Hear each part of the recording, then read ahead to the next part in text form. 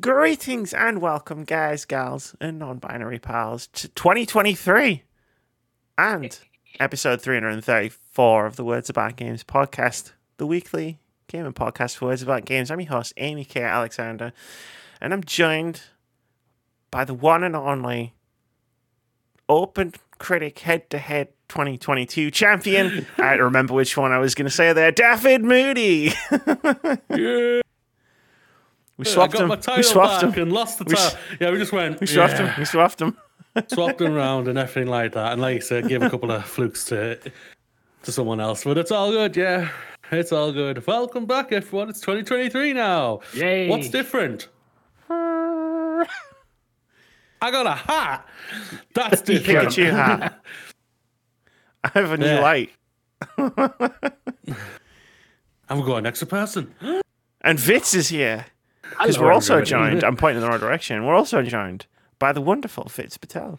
Oh, thank you very much. You're far too kind, Amy. For 2 weeks running.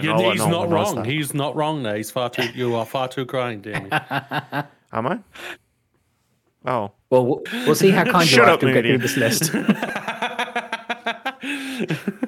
Yeah. Told you. I told him. I told him. How's everybody doing?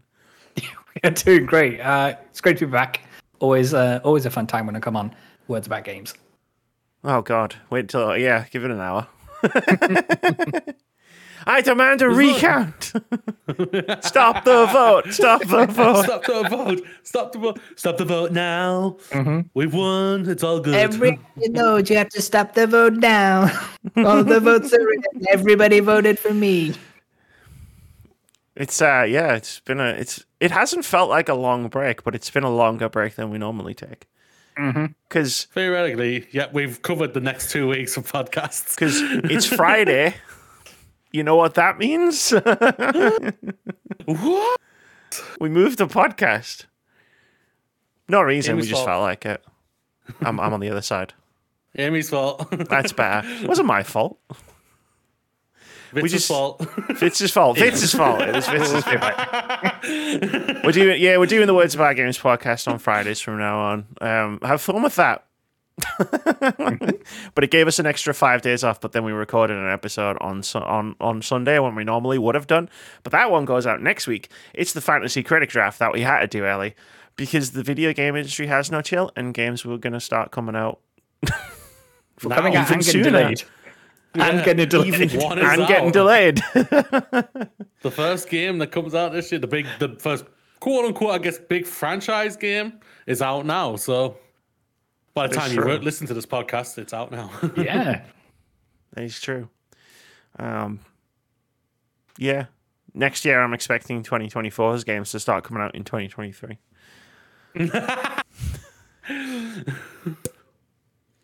Reverse delay. We came out at midnight on New Year's Day, so we're 2024. We're all drunk. I'm streaming Sea of Thieves again. What's going on? Why's everybody shouting at me about Hollow Knight? Oh, bless you. I know. This is the year. It's my year. It has to be, right? It has to my be. year for Hollow Knight. Apparently, between now and the next 6 months, going off what Xbox showed us at E3 last year, they said next 12 months is what's coming. So it's between now and the end of June. There's a showcase in less than 2 weeks. Mm-hmm. Yeah, I heard that. That's interesting. That's Hollow Knight. That's Hollow Knight's time to shine, baby. If Hollow Knight isn't there, you're gonna need to put me on some kind of depression watch. Like somebody needs. If Hollow Knight doesn't turn up at the Xbox showcase, someone needs to come and check on me. I'll FaceTime Farewell and say Farewell. Yeah, you know what to do. Yeah, just go and knock on her. Just make sure she's okay. Take ice. Tell him to bring ice cream. Yeah, bring ice cream. And tell her it's going to be okay. Bring ice cream and a Hollow Knight plushie. Yeah. Yeah. No, it's good. It's good. I didn't do anything. In the break. I beat Demon Souls. That's not doing that anything. counts as doing something. There you go. Right? Like, I actually played games because it's a joke. The running joke has been we always take a break, and then we come back, and then we do Game of the Year, and the break is to have a break, but also like play some games to catch up. But the running joke for the last couple of years has been we've never done that. Not at all. But this year, I did that. Yeah. I did as well. I know. It's good, right? We actually did the thing Amy. we said we were going to do. We've thrown chaos into the works by doing the thing we said we were going to do. Yeah. There you go. Not sure if anybody 2023 going to be. Jesus. That's it. I'm not sure if anybody fought chaos, but we definitely brought the chaos. That what happened. I did never fought chaos. No, I skipped that. Straight skip on that game. So like I at midnight on New Year's, like I fired myself out of a cannon in Sea of Thieves and shouting "Fuck you, 2022" while Ryan fired fireworks in the air. Just so you know, I'm still waiting for that video. Oh yeah. I got distracted. I'll tell you about it later.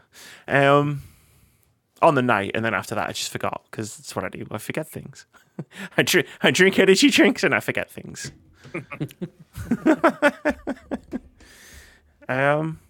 What's everybody else been up to for the last 3 weeks? Oh, yes, 3 weeks ago, and not more than that. That was the last time we did a podcast. Moody and Joe were arguing about Avatar while I hid under the desk.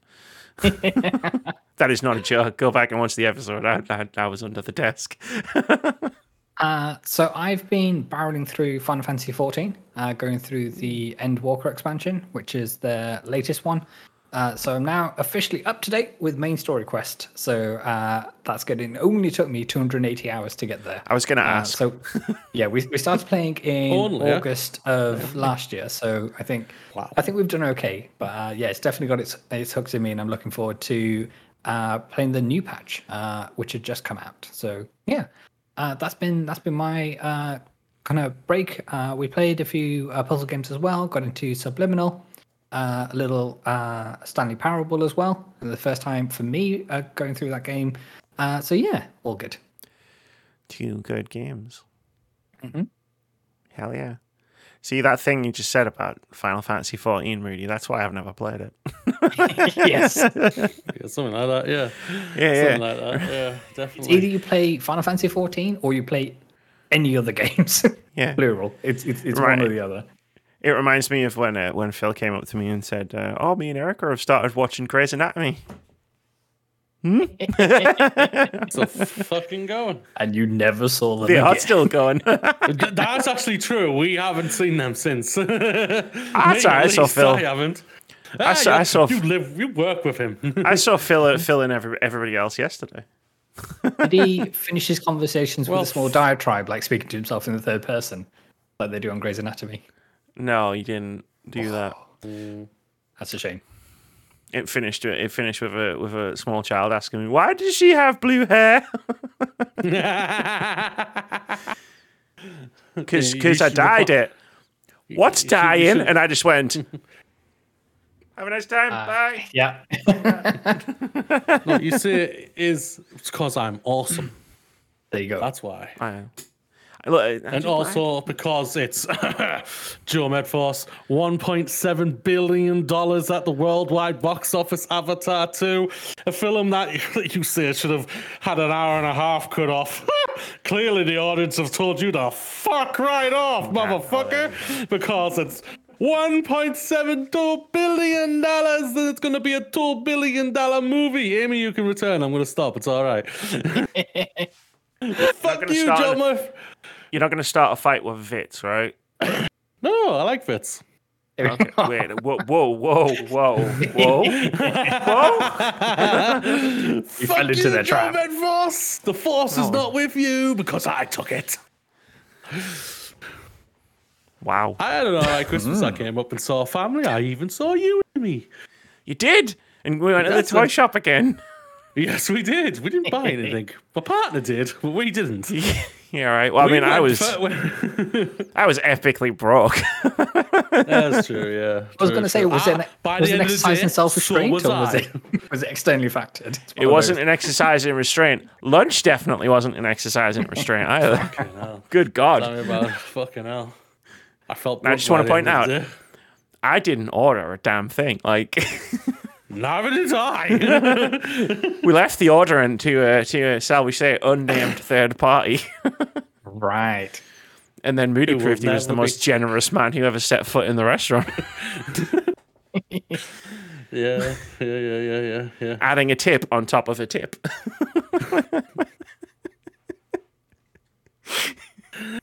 It's all coming back to him now. Worst thing is the service weren't great. It was all right. Yeah, that's fine. It was funny that all of mine, because it was tapas, so they bring it out when it's ready. And it was funny that like all of the meat dishes, my dishes, all came out. So I'd finished eating before they'd even gotten anything to eat. You did that thing where you're just waiting for everybody else's plates to arrive, like drumming your fingers on the table, saying, "Come on, come on, come on." No, I just chowed down. There you go. Yeah, she just chowed down. Chorizo sausage on a fork in one hand and a wing in the other hand. I was having a great time. Dual wielding, gotta love it. Yeah, you got to dual wield in those situations. Yeah. Came up to see family. Sorry, Amy. It was really canny. Came back and back at work, chilling, cracking on. Joys of doing what needs to be done. Yeah.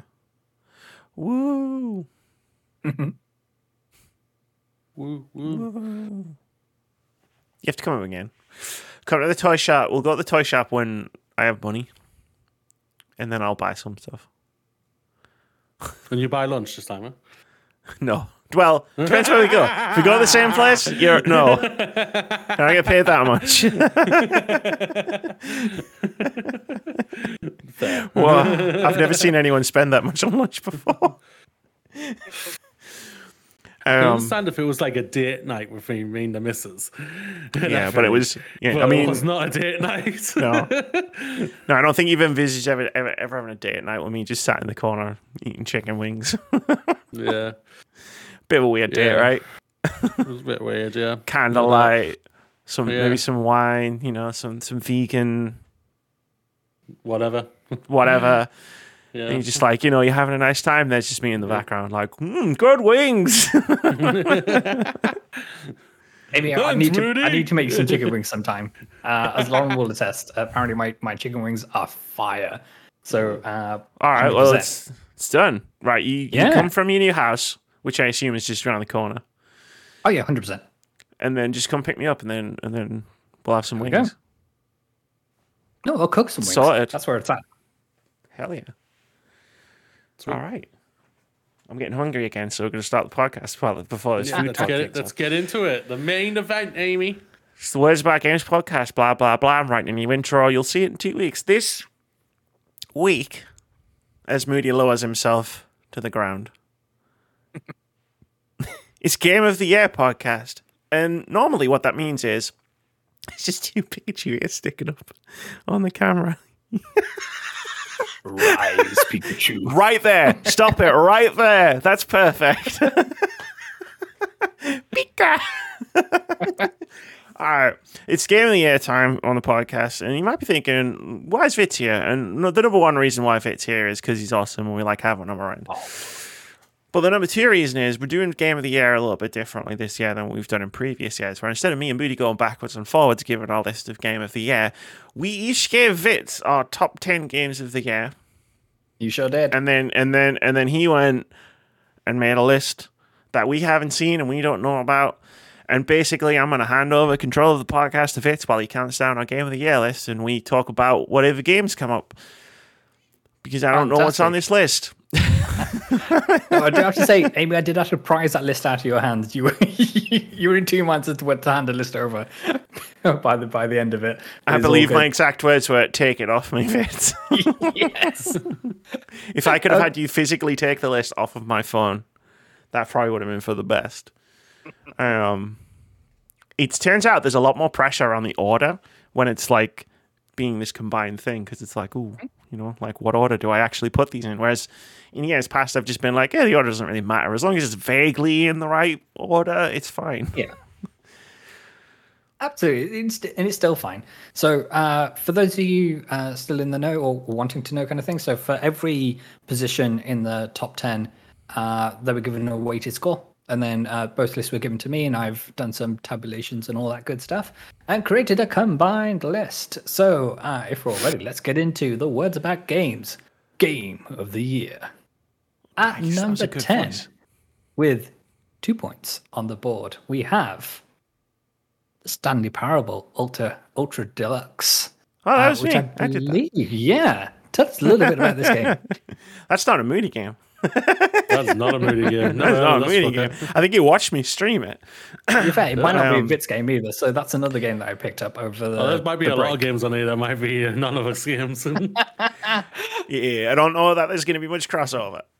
But no, the Stanley Parable was awesome. And like, I always thought, because they released the game fucking when The Last of Us came out, because they made a big joke about that. And then it was like, cool. It's a really like interesting, inventive, really well designed comedy game that they're never going to be able to like. You can't make a sequel of the Stanley Parable. It's just not possible. Mm-hmm. So then they were like, "Oh, we're going to make a remaster," and I was like, "Cool, it's going to be a remaster." And then we're going to put some new content in it, and I was like, "Oh, it's going to have some new content in it." And like literally, it's not a spoiler to say this. Like you play through the Stanley Parable a couple of times, and then there's a door that opens, and it says "new content" this way, and there's like an arrow and stuff, and you go, "Okay, cool, I'll go in here." And like they made a sequel of the Stanley Parable. They did. And I was like, how did they do this? For my experience with this game, so I'm quite a fan of puzzle games. Like, so I re-binged going through Portal and Portal 2.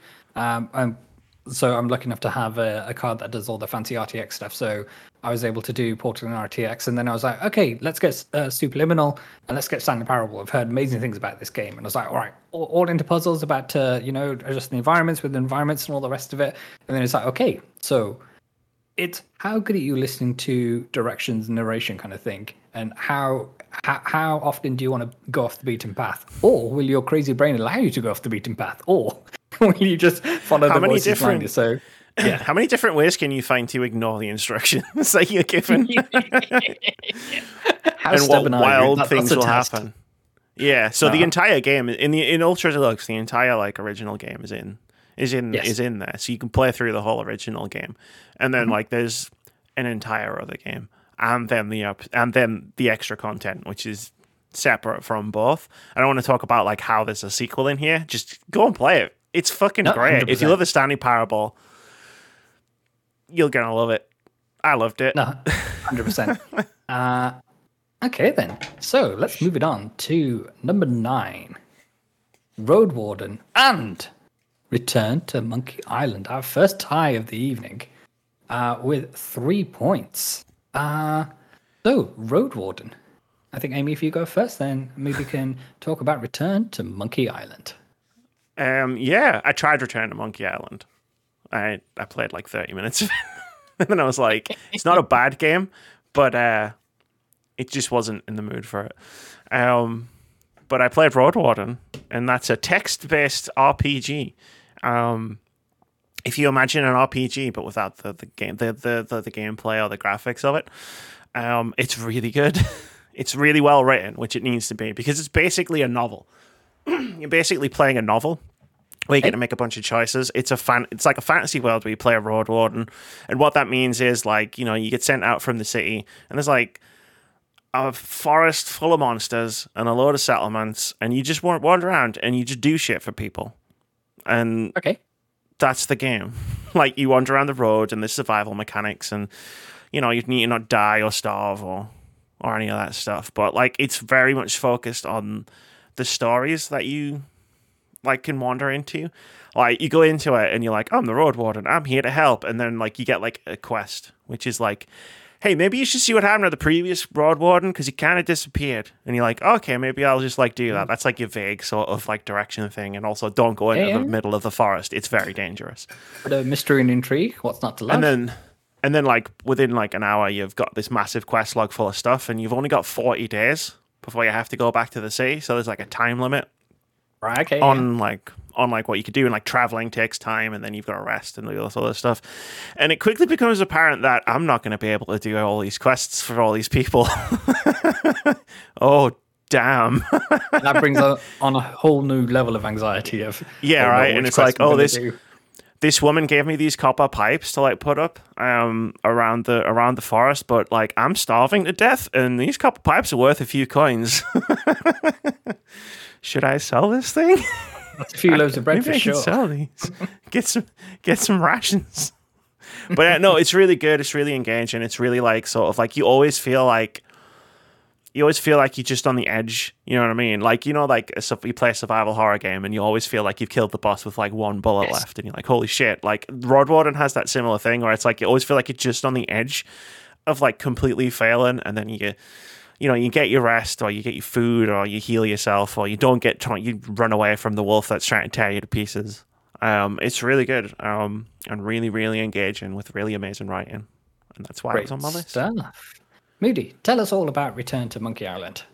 Return to Monkey Island is obviously the sequel to one of the Monkey Island games. Don't know which one. I'm a fan of the Monkey Island games. Yeah, something like that. Yeah, I'm a fan of the Monkey Island games. Guybrush, Twerpwood, whatever his name is. Threepwood. Very difficult. Tweetwood, that's it. Trying to do the quest that he's been trying to do ever since the first game came out, basically, to find out what is the mystery of Monkey Island, and that's what he's trying to do here. Zombie pirate LeChuck is back, and he's creating a team, and he's going to try and find out. It's like basically those two arch enemies, and they're fighting it over to try and find out what is the legend and everything. The visuals I thought were visually stunning. I know it was a very divisive thing for a lot of people when it first came out. I'll say this right now: you're fucking stupid. The score I thought was really good. It was quirky. It was fun for the game that they were to and everything. I enjoyed the jokes. It was a very funny game for myself. It was very slapstick. It was like it knew what it was. You know, like it was a game that just knew what it was. No one knew what it was going for, and it just worked for me. I saw some divisiveness when it came to the ending. I thought the ending kind of worked for me. But I also understand why people may not think it works for them. But no, I kind of enjoyed it, and it really, really worked. Characters really well fleshed out. Guybrush, LeChuck, Elena, and everyone else. I think the art style has improved even better since the original. That's why I think why I think everyone's stupid when it comes to the opinions of it. But no, yeah, I think it's really, really good, and I like the story. Like he's telling a story to his child, and it's really, really well done. I thought, and it's just really kind of. As a point-and-click adventure, is it any less obtuse than previous kind of legendary point-and-click adventures in terms of, say, something like Grim Fandango? It wasn't always clear that these particular items would combine to make whatever it is you need to proceed, kind of thing. Is this any clearer in that sense, or is it still? They have a mechanic in the game which you can use to help you with, which it kind of helped me a lot when it came to it. Some of the mysteries and everything like that were a bit pain in the backside for me, so I was just like, okay, I'm gonna use this just to give me that clue what I need, and it helped me. It was my choice to go any further, to just find out straight away, you know, or try to figure it out and everything. Sure. And they give you that option. I think there's an option in the game that you can knock it off and just go full thing. I can't fully remember though. There's as someone who just played it, there's like a difficulty adjustment thing you can do in the menu for the puzzles. Yeah, and like it gives you the I just really like that thing because it was very accessible. Like you could play it however you wanted to. It's like the thing I've always been going on with FromSoft games. Let people play how they wanted to. Fuck what everyone says about difficulties and all like that. Just like put it in for accessibility. It's great for accessibility, and you'll get more money. And I think this helped me as well when it comes to like things I can get. If I get irritated, I can get irritated really easy sometimes, and that gets me annoyed, and then I lose my mind. Sometimes I'm just like, oh, I need to. And you need to be in a headspace to enjoy it. And this game helped me, and this game helped me, and the clues options helped me as well. So it kept me on track and kept me enjoying the game. I never felt like it was intrusive for me, or anything. It was my choice if I wanted to use it in everything. So I really enjoyed this game. It worked really well. Great stuff. Okay, thanks, Zane. Let's move on. One on my list. So this is going really well. Let's move on to number 8, Norco. And As Dusk Falls, we have yet another tie. Amy, tell us all about Norco. I've played both of these games, though. There we go. Norco I'm coming with 4 points each. Norco, yeah, there's probably going to be a lot of ties from me and Moody having just not played very many games. I'm just realizing now how you've done the list. I'm like, okay, I approve of this. more of my children are going to be in this list, and I'm happy about that. Norco, it's a point and click game. It's very much like Monkey Island, but like on the opposite end of the spectrum, where like Monkey Island was a comedy game. Yeah. Like Norco is a very like there's definitely like funny moments and it's very surreal at times, but like it's very much a serious game. Set in the near future cyberpunk end stage capitalist dystopia of Norco, which is a place somewhere in America, which has completely abandoned me in this moment. But I think that was his greatest strength, was the place, the setting. Like I had people, because this was when I did I played this when I still did like separate video reviews, and I had people in my comments talking about how they were from, because it's like the swamps of Louisiana in Norco, and I had people who were like from like that area just talking about like how much, because I'd mentioned in my review, I was like, man, this place is like so like well put together and well realized. Like it makes you feel like a real place, even though it's like even though there's like robot Santas and druggies like have taken over the shopping mall. Like there's definitely a fictional element to it, as far as I'm aware. Unless there's some shit going on in the swamps of Louisiana that I don't know about. But like I mentioned that in the review, and I had people who were like from the area saying like, no, this is like this is what it's like. Like they've really captured the spirit of this place. And it uses that to tell just a really good, really heartfelt story about a bunch of different themes. Like it's not just like capitalism is bad and is going to kill us all. Like that is the one major theme, but it's also about a mother and a daughter and like that estranged relationship, and some other stuff. No spoilers, but you also get a cool robot companion that follows you around for the game. Always helps. She's really cool, and you can beat a toy monkey in a staring contest. So. Okay, great. I'm glad you finished that sentence, because you can beat a monkey, and I was like, oh no, you can beat a monkey. you can do some fucked up things in this game, but I don't think a fist fought a monkey. Okay, great stuff. Moody, tell us your thoughts about As Dusk Falls. As Dusk Falls, I have to be transparent that I haven't fully completed yet, but it's a game that I've completely got absorbed in. I was texting Amy about it when I was playing it, and I was just like, this game is... Why didn't I not play this earlier? It's so good, right? Yeah, the characters, the writing is absolutely brilliant. And I love that it's just a simplistic game too, where you are just picking the choices. Nothing more, nothing else. And that's just like right up my alley when it comes to like just... Because I'm not the like gameplay. I think gameplay I'll always say is king and everything like that, but that can also get superseded quite easily if the story is just absolutely fantastic. I go most Naughty Dog games. Naughty Dog games, gameplay, a good gameplay, but the story is the thing you go for. Yeah, it's solid. Yeah, it is always solid. It's never fantastic, over the top, brilliant. Everyone praising it. It's always that. Solid, but you're there for the characters and story. This was the same thing for me. It's characters, it's story. I'm loving it so far, and I cannot wait to finish this. I'm not far from the end, I believe, and I'm just cannot wait. Like it's just such a good story. It's such great characters, so well brought out, and just you sympathize for all of them in some unique way.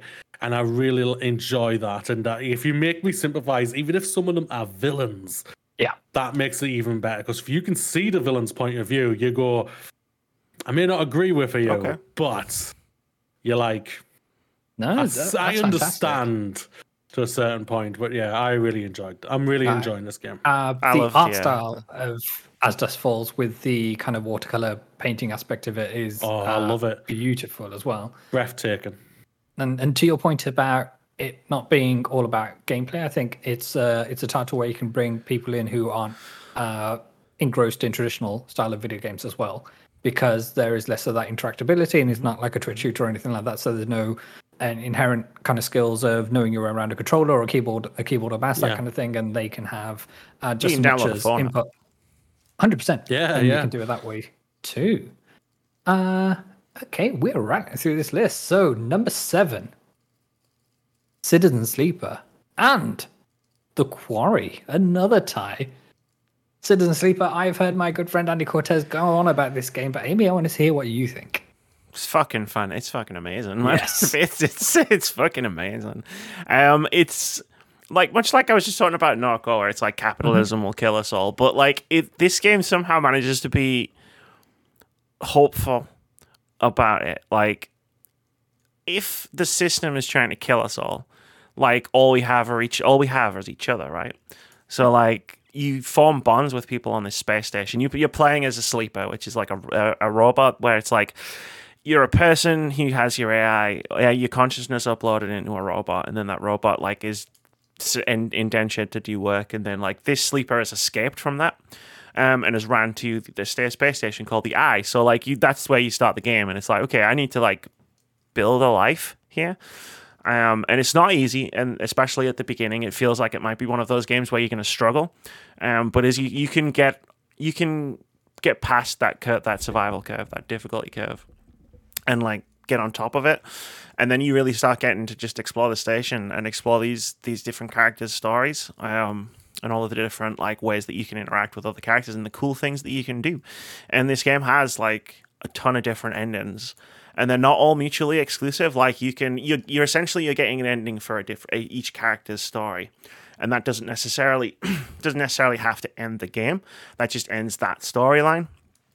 So then you can just keep going, and then you can just keep going through other people's different storylines. And the writing is just incredible. And when I was finished the game, I like genuinely, it was heartwarming, in a way that I just wasn't expecting it to be.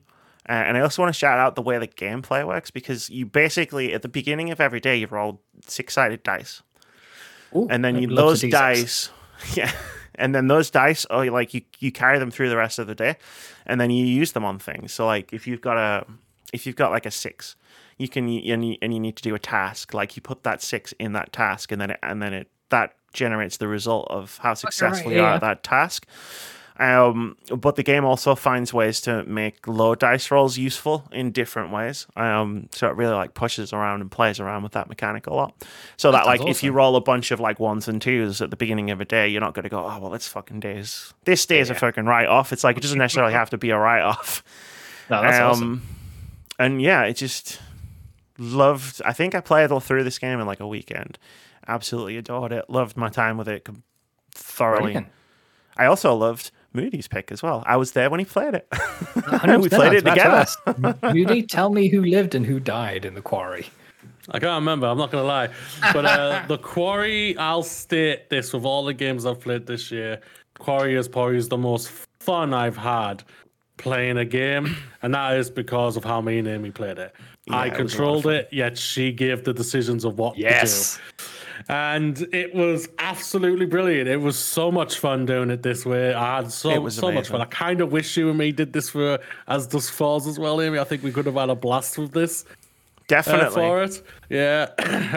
Hopefully I think if I'd have been making the decisions while you were like controlling As Dusk Falls, I would have a nervous fucking breakdown. But yeah, I can understand that. But yeah, The Quarry, it was like, it is a 80s horror movie, basically. B-movie type movie a bit as well. It's the kids are stupid. And I won't lie, the choices we made, or Amy made them even stupider. Me and Amy had so much fun with the characters where we were literally legit laughed so hard we basically almost broke our own stream because we couldn't play the game. We were laughing so much at each other. Yeah. The highlights are out there on the youtube.com switch. YouTube.com. wordsaboutgames.uk. They're so much fun. Like, go and check them out. They really are. It's just batshit crazy, and I adored this game. The only reason is as low as it is because of one reason. I think Amy's with me as well. The fucking ending. It ends so abrupt, just like it's a Michael Bay movie, like Transformers. It's like we finish the action now. Do a epic monologue and boom, like a Linkin Park song at the end or something. A Linkin Park song right at the end. It's like it's crazy. I've done. Yeah, it finishes so fast. Like we knew we were at the end, but we were also thinking, oh, we're gonna have some like payoff properly.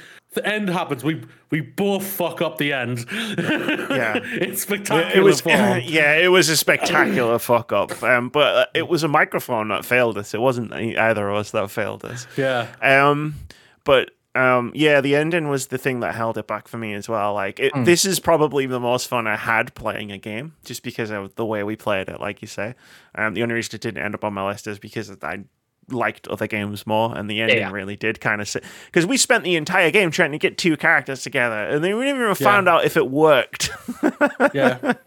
No, I suppose it's that thing of obviously the end of the game is the taste that you leave. And that's the kind of taste that lingers in your brain, kind of thing, when you think about the game. So, I mean, a similar argument is often labeled at Mass Effect 3 in terms of the 99% of that game is fantastic, but the thing people talk about is the more divisive ending kind of thing. And rightly or wrongly, they talk about that. We talk about Mass Effect. It's like a word about games podcast when we don't mention Mass Effect a couple of times. He's not going to do a 9-hour video. Not 9 hours. Yeah. Okay, team. Let's move on to number 6. Get ready to shave those tenths of a second off with Neon White, but get ready to draw out your cards because it's Yu-Gi-Oh! Master Duel up there too. How did these two games end up next to each other? That's kind of cool. That's bonkers. Two weebiest fucking games on the list, I'm betting, and they're both in the same spot. Maybe tell us about how you shaved all those cents of a second off in Neon White. Fucking, I don't know, man. All I remember is, right, I saw this at a Nintendo Direct last year, and I went, this game looks interesting.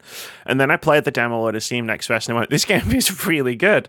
And then I downloaded it on Steam, and I had to wait. In fact, I was texting Moody because I was like, I'm waiting for this to unlock. Like, this is like one of about 3 games where it's like, I'm waiting for the time that I can play this.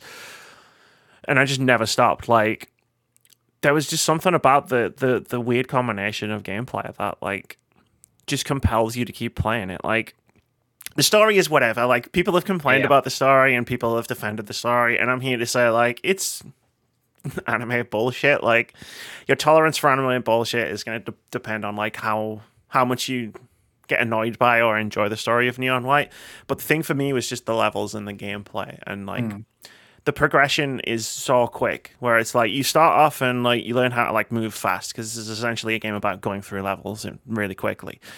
And then like every like new chapter, like it would unlock a new mechanic, because like you get cards that are guns, and like sometimes you'll use the guns to shoot demons, but you can also use them as movement abilities. So like you can trade them in to like do a grapple or do an extra jump in the air or something like that.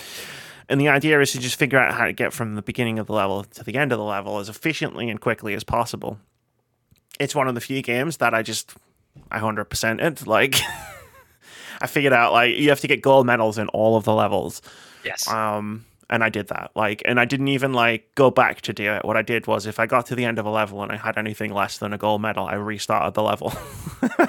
No, that's fair. That's how I go about racing games in general. So yeah, I feel your pain when it comes to that one. So I was just enjoying them that much. It wasn't even pain. Like, the only pain was like there was some challenge levels that were really difficult because you had to be really precise with your movement. But I mean, like I was happy to like replay these levels over and over again. When I finished the game, like there's this mode you unlock called Heaven Rush mode, where you can just play through the entire game in a randomized order.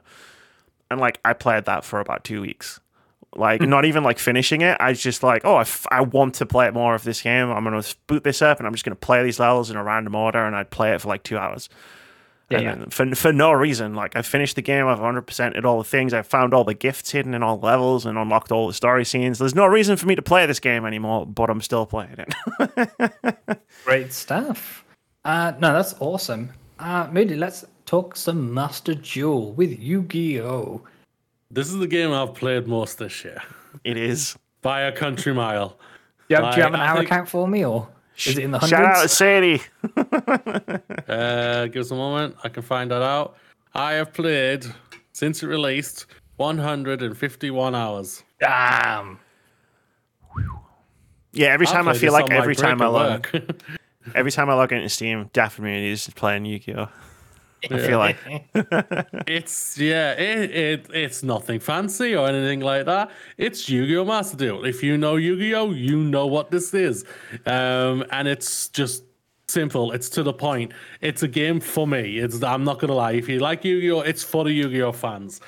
And is it streamlined in any way compared to previous Yu-Gi-Oh titles, or have they like cut out all the facts and things like that? Or? It plays pretty much like what's those other ones that are out there? The other card games. Magic the Gathering. That's it, Magic the Gathering, those type of things and everything like that. Okay. It plays basically like that. It doesn't not plays like that. It plays like how they've set it all up on the game, the board and everything like that.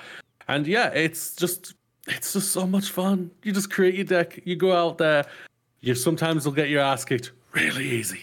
Because if you haven't played it more hours. What? Gotta watch out for Blue Eyes White Dragon. Oh god, dude. There's worse. It's worse than that fucker. My goodness, yeah. Like, especially if you don't understand. I'm a casual player, so when I'm seeing all these big fucking 10-minute freaking setup boards, and I'm just like, okay, I'd surrender and see you tomorrow. I scoop half the time when I see that. I'm thinking, dude, it took you 10 minutes to get to this. I'm ready to go to sleep. Time to log off. Yeah, something like that. Yeah. Well, mate, I'm sorry. My mum's calling me. Everything. But no, I absolutely adore it. Like, I'm a huge fan of like the decks and everything like that. I love Red Eyes. I love the Dino decks. And I just like going for it. I chill, I have fun, and I'm just chilling all the time. I whack on some music or whack on a Netflix or a film while I'm playing it, and it's just chill, and I really enjoy it.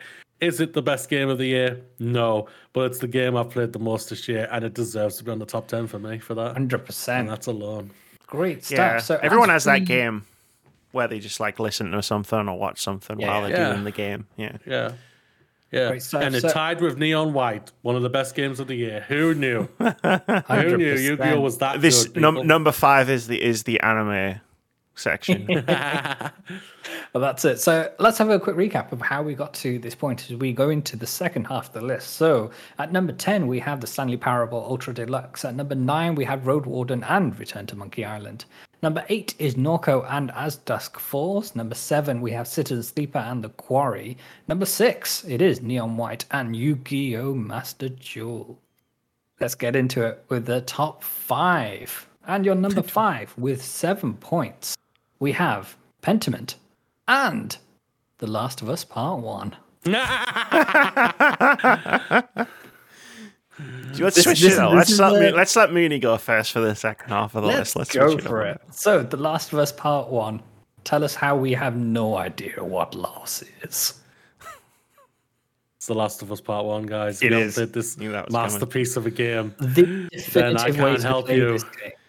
I think for a lot of the discourse around why this needed to be remastered, re-released again, and kind of remade, I think goes away when we talk about the plethora of accessibility options that they brought to it. Obviously, they brought a lot of it to Part 2, and I think, if you're one of the people who are questioning why Naughty Dog went to the trouble of doing this, it is to allow so many more people to be able to experience one of the best stories, in my personal opinion, that we have in this medium. And obviously, as people get invested into the HBO show, which is going to be like some episodes in by this point, by the time of airing.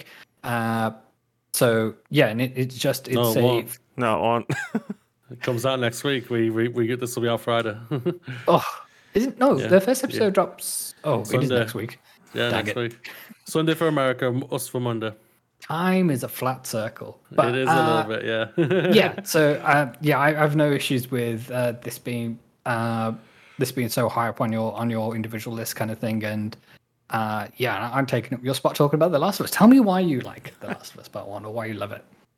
It's one of the greatest stories ever created in a video game. Mm-hmm. There's only a handful that I think outdo it for the most part. It's just so great. I love the characters. I love the story. I think the visuals are way, way more improved. Again, just Naughty Dog game. The gameplay is solid. Yep. I was a little bit disappointed that they hadn't brought what was on number 2 into this one. Is in terms of mechanics, like the dodge and the prone it's a lot more right? It's a lot more stiff compared to what number 2 is and everything. If number 2 played like what number 1 would, I wouldn't mind it. I wouldn't not bother me one bit because you know how good it can be. Yeah, they've improved upon on their own mechanics, so it's like you should have done that. But yeah, like the characters are just amazing. Like Joel is arguably one of the best written characters out there.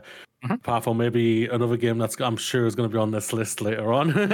Maybe, who knows? And everything like that. But yeah, I just adored. Like I have no problem with remakes. I have no problem with re-releases whatsoever. If that puts me back in that world and everything like that, and if I do not mind, if the game was so impactful for me, I will happily pay over and over many, many times for the same game over and over again. I will have no problem. I'm bloody buying Dead Space Remake at the end of the month. That game is awesome. It's just more of a visual upgrade and probably a little bit less stiff. Maybe I might be completely wrong there, but it's basically probably going to be most of the same game as what the other one was, especially story-wise and everything for it. But I can't wait to play that game again because it's fucking Dead Space. So let me go. I don't want to be here anymore. I'll state this right now. I'm streaming that fucking game on Words About Sorry, Games. Vince. I'm just referencing Moody's stream of Dead Space 1. I am going to sing stream a very that funny game. song. He does that from time to time. Twitch.tv/wordsabougames. We're going to release an album one day of all the stupid shit Moody sings in games. Yes. Some of it's still stuck in my head. It's a gift that keeps on giving. Amy, tell us a little bit about Pentiment. This was a game I played not over break, but I didn't really start it in time for us to really review it on a podcast. I like my hype built for this game built up slowly, where it was like I was aware it existed, I was aware of who was developing it, and I was aware that they made some of the best games I've ever played. And then like I just downloaded it and I started playing it, and I was like, okay, I'm digging this. It's very slow burn, very like slow build up, like the way you build the character, because you play Andreas Mailer, and the way you build a character is through the dialogue. So like the first 45 minutes to an hour of the game, you're talking to other characters and you're building up like the skills that you'll be able to access in dialogue. So for example, like what other like you can speak another language apart from German because this game is set in Germany, and it's based on like where Andreas Mailer like studied abroad. You know what I mean? There's like gap year or whatever. They had those in the 16th century, I'm sure.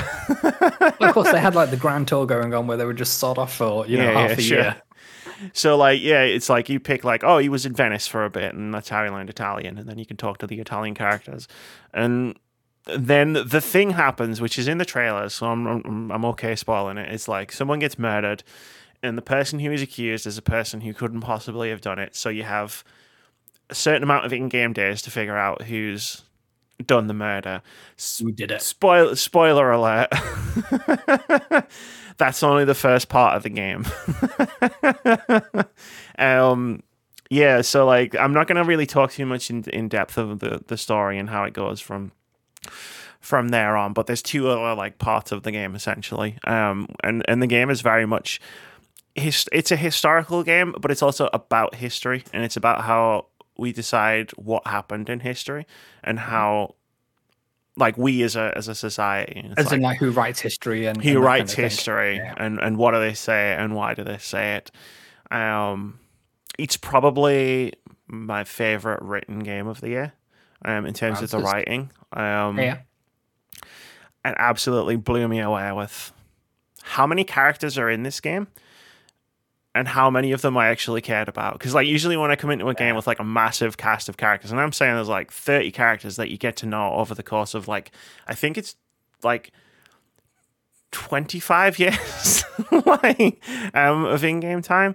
And like, so you get to see kids like, and like there'll be this toddler and she can't talk in the first chapter, and then obviously you get to see it grow up. and stuff like that. And it's just, there's some moments in this game that are genuinely like laugh out loud funny. There are a lot of moments in this game that are genuinely like heartbreaking. There are a lot more moments that are generally heartwarming. And I was just gripped from start to finish to see like how badly I'd fucked up in the first chapter, which is a feature of the game. Like you won't get the right answer. You can't like. Yeah, of course. You can't get the right answer in the first chapter, essentially. Not even Benoit Blanc's going to get the right answer in the first chapter. No. I mean, part of the game and what it's trying to do is like, don't worry about it. Like, don't worry about the choices that you're going to make. The more interesting part is seeing what the fallout is. And great stuff. Superb. Also, it's about Peasants' Revolt. Yes, and we could all learn a lesson from that right now. Isn't that the truth? Okay, let's move it on. General strike. Let's move it on to number 4, where we have Pokemon Legends Arceus. By itself, our first solo game in quite a while. Whoa! Coming in with 8 points. Moody, tell us why you loved this version of Pokemon. If another Pokemon game wasn't so buggy and a complete fucking mess, it probably would be the best. Like I stated when I talked about the game, Scarlet and Violet probably would be the best Pokemon game we've had in years. If Legend Arceus didn't come out, Legend Arceus changes the mold in such a way that it is completely refreshing to play a Pokemon game. Yeah. Yes, do you do the same thing of catching Pokemon? Yes. Is the story a bit slapstick and a bit dumb of like, especially how it begins? Like, oh, you've been sucked into a portal. Don't know how. Doesn't explain it. Don't worry about it. It's fine. All. Don't worry about it. You're not there for that. You're there to throw balls at monsters. That's all that matters. And it's so cool because you can actually sneak up to the Pokemon and throw the ball without even having to battle. Yeah. Why it's took them 20 odd years to do this type of thing is absolutely beyond me, Game Freak. It's you idiots. I'll just say this. But yeah, Legend idiots are maybe they're probably hardworking idiots. The amount of title they're turning out in a given year. Idiots again because they're crunching at their own fault. Can I just jump in really quick to say, you cut out as I went. And as I was walking back to the room, you cut back in and all I heard was Moody go, throwing balls at monsters. Sorry. No, it's all right. But Pokemon Legends Arceus is, it's what everyone's been waiting for a while. Just an open world to go out and find Pokemon. Yeah. And I love how they just do it for the game. They make it so easy. They make it just like, they give you little mini missions. Like there's been levels, there's been missions and stories in the games, what they've done on like the mainline games and everything, but they've never really been of just like go out, do a mission, come back, collect your points type of thing, or award or whatever. That's just like, even though that concept's been out there for years and we've done it on many games for many years, doing it in a Pokemon game just freshens it up in such a way that it's just like, I've never done this in a Pokemon game. This is new. Absolutely. Flipping new. Yeah. They've invented something here. Yes. They've reinvented a whole new genre. There you go. Yeah, a whole new genre. Yeah, and it's just, I adored it. Like by the end of it, like there was such a funny thing. Like I streamed this for 12 hours when it first came out. It's on the Twitch channel, and there's content out there for me of me throwing it, and like, there's literally a part where before I finished the 12-hour stream, I was literally like, don't worry, Amy. I'll get you your Pokemon you want. We'll get her. We will get her. And I did. I got her. I evolved a Gardevoir all the way up to Gardevoir and everything. And Amy was just like, oh my God. And then I decided, well, I'm going to go one step further. Off stream and everything like that, I went out and got the gigantic one and showed her. And it was just like, it was the Resident Evil 7 girl all over again, or 8 girl all over again. I forgot we were collectively thirsting over our Pokemon some at the beginning. Respect on Lady Dimitrescu's name. Yeah. Step on me, 2022 is weird. 2022 was really weird. It started weird with Pokemon Legends Arceus. I was going to say, because it was such a great game. We were all begging for a Pokemon to step on our faces. Yeah. There you go. We've all seen the TikToks of the I think the grass starter when they're fully evolved and they're giving the boy a smooch, and then the boy and the white worm looking Pokemon coming out and looking like it's a penis coming out of his shorts. We've all seen those TikToks and we've all laughed along with them. I think for Pokemon Legends to come out, and despite obviously some of the shortcomings in terms of what Game Freak decided to leave on the floor in terms of the shortcuts where you can set up a base camp but there's no real animation to it. The screen goes black and you hear the sound of two rocks banging together. Then the next it comes up and says, "Oh, you got new base camp," or the kind of visual effects of base camp unlocked. Yeah, there you go. And then some of the whether it be the anti-aliasing not working or some of the jaggy lines you have around the actual assets themselves. And you think, right, Pokemon is the biggest franchise in the world kind of thing in terms of the revenue and how much money they make from merchandise. And I just wish that either they switch studios or have a bunch of different studios working on the various different games. Because I think what we're finding is we're in a situation where they're pumping out these games, like 2 or 3 of them a year. And they just don't have the time or the resources to put the love and care that the fans of these games clearly deserve. But at the moment, they don't have any incentive to change their ways because they're selling like 10 million copies of the latest release. But I'm really glad that you enjoyed this game, Edie, and I hope that they fix Scarlet and Violet for you, that you can have that game just as much. Yeah, I have barely touched that game, which is really irritating to me. The thing is they do outsource. Like Brilliant Diamond and Shining Pearl, that was developed by a different studio. They outsourced that game to another developer. So they can do that.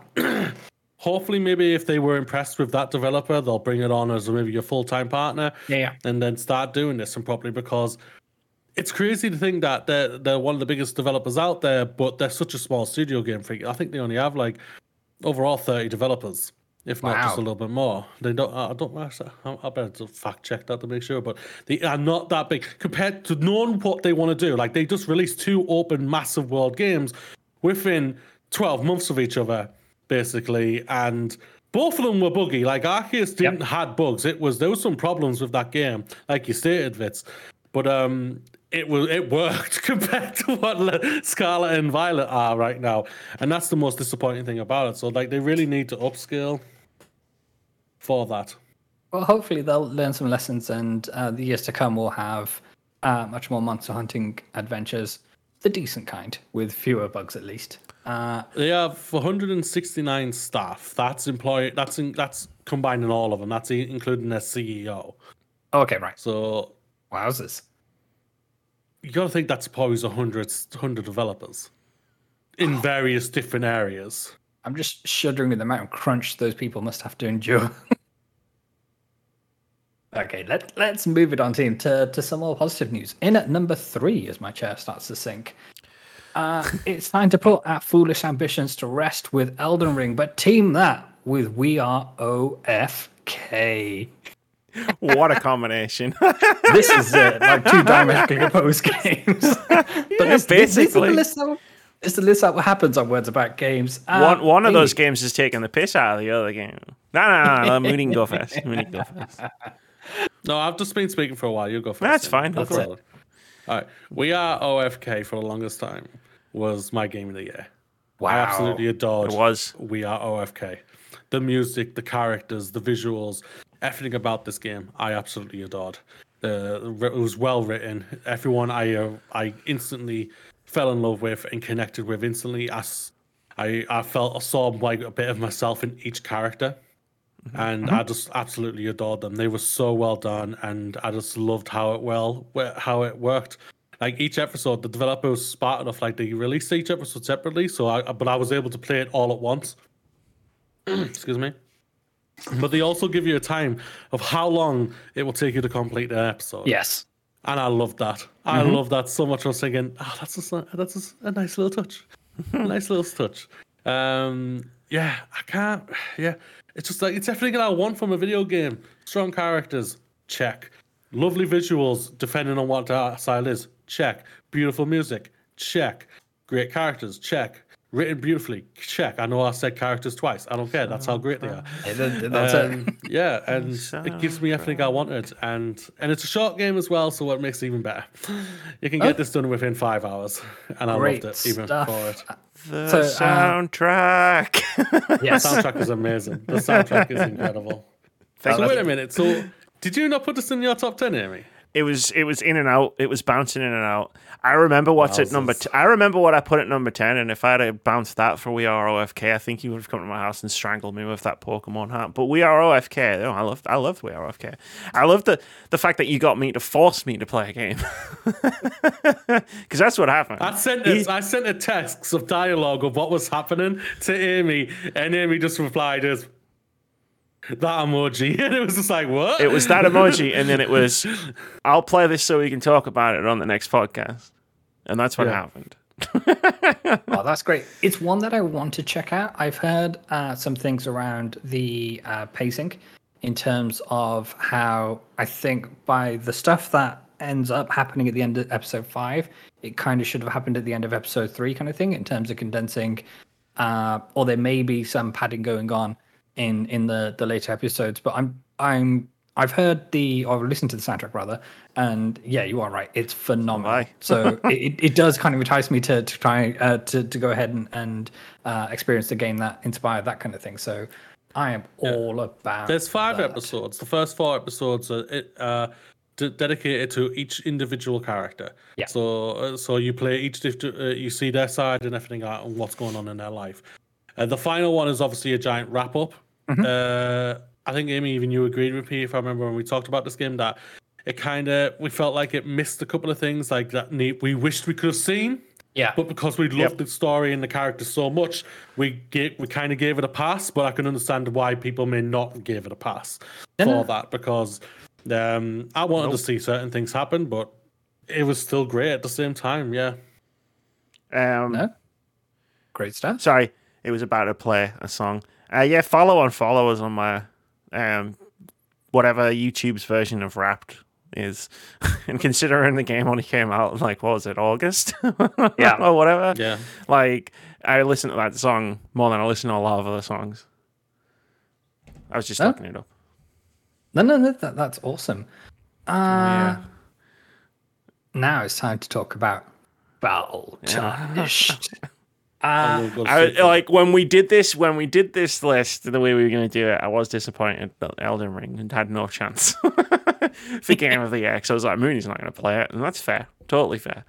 But we're at a game that I actually played and completed, which is a surprise to me. So this was the very first of these types of games. I know people get triggered when we refer to this as a Souls game, because people are like, it's not a Souls game. It's a fucking Souls game. Like, I've played Dark Souls 3. This is just Dark Souls 4. It's my first FromSoft title, and I absolutely adore this game, and I'm also terrified and disgusted by it all at the same time. Terms of that's fair. the from a game that doesn't hold your hand and lets you explore in any given direction that you want to do, and it rewards you for that. Obviously, for the places it does take you, they are some of the most scariest places I've ever been and never ever going to go back to. But it also takes you to some of the most beautiful places you've ever seen as well. And a lot of these places exist underground, which I wasn't expecting. Right. Yeah. Right. That lift ride. Yes. Fuck off. Like, this lift's taking a minute. That's it. Oh shit, where the fuck am I?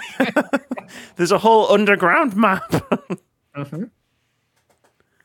In terms of the actual mechanics itself, like in the moment-to-moment gameplay, I think, there's a lot of initial adjustment to do, especially from someone new to these types of games. In terms of you've got to get your timing down, and you've got to be fast around learning the enemy's patterns, especially when it comes to bosses and things. In terms of the kind of cadence of their attacks, but it's punishing, but it's not I wouldn't say it's a difficult game. It's just a punishing game to get your head around to begin with.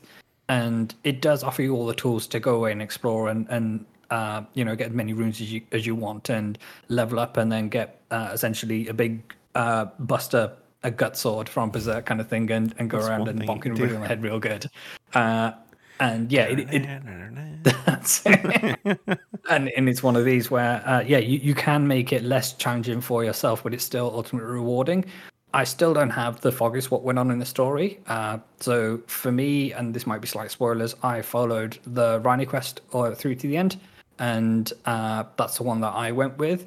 And even they say I'm an Elden Lord. I've still got no clue what an Elden Lord does or what's expected of an Elden Lord. So the people of that world are probably suffering. Fucked. But then, the big giant spider hand thing is in the manor. Yeah. No, thanks. I don't want to do that ever again. Thanks for that. Thanks for that memory, Vitz. That's it. I mean, Elden Ring's so high on my list just because, like, it's just such a good. It was just such a good game to play, right? Like, obviously, I had the opposite experience of I played some of these games before, and I got good as they say. And like Elden Ring's open world, I didn't know. I was like, oh, I don't know about this. Like, because you play Bloodborne and Dark Souls, and it's like, oh, these are really well designed levels. And I don't know how they're going to do in an open world environment. And then it turns out like, oh, actually, like From Software's approach to designing a world, they could have given us a journal, but aside from that, like genuinely, like you could just pick a direction and go in that direction, and there'll be something for you to find there. And I was like, that's great. You know what I mean? Like, at no point was the game going, hey, you need to go to this place next. And I go, okay, I'll go to this place next. Yes. And then, hey, you need to go to these two places. And, oh, hey, there's 10 collectibles over here. And then eventually, like, I just get overwhelmed by that kind of thing. Yes. Whereas this was like, I'm going to go left. And then you go left. Oh, there's a cave here. What's in this cave? Unspeakable horrors, usually. Yes. But, like, I love that approach to open world design. And also the gameplay is the gameplay. Like I've made 2 videos about From Software games at this point. Obviously, both like praising to high heaven how well the gameplay is designed. But like with Elden Ring, I think it is the most accessible that From Software has ever been. I know multiple people who have made this their first one that they've either the first one that they've played or the first one they've been able to get into, and it's because they finally like opened up the choice, right?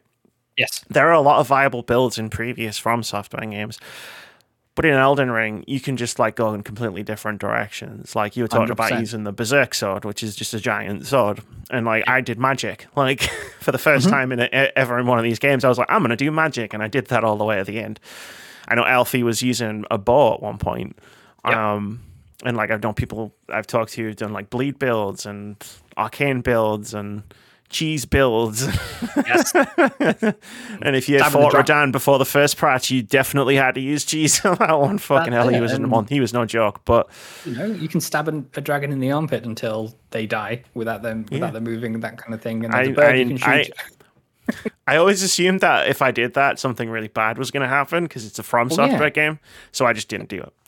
I was like, there are going to be consequences for this later, I'm sure. But no, that was part of it. It was like, it was weird to play a From Software game and have like a lot of people around me also playing it at the same time.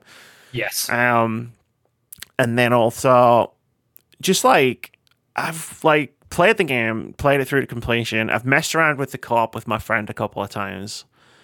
But I've watched speedruns and I've watched meme runs, and I've just continued like throughout the entire year, just keep like existing in this world of Elden Ring for a bunch of different ways. Like even like last week I was watching a guy do a randomizer. It was the funniest video I've seen on the internet all year. Randomized all the normal enemies were either crabs or revenants or bosses. Oh wow, okay. So the open world is just full of bosses.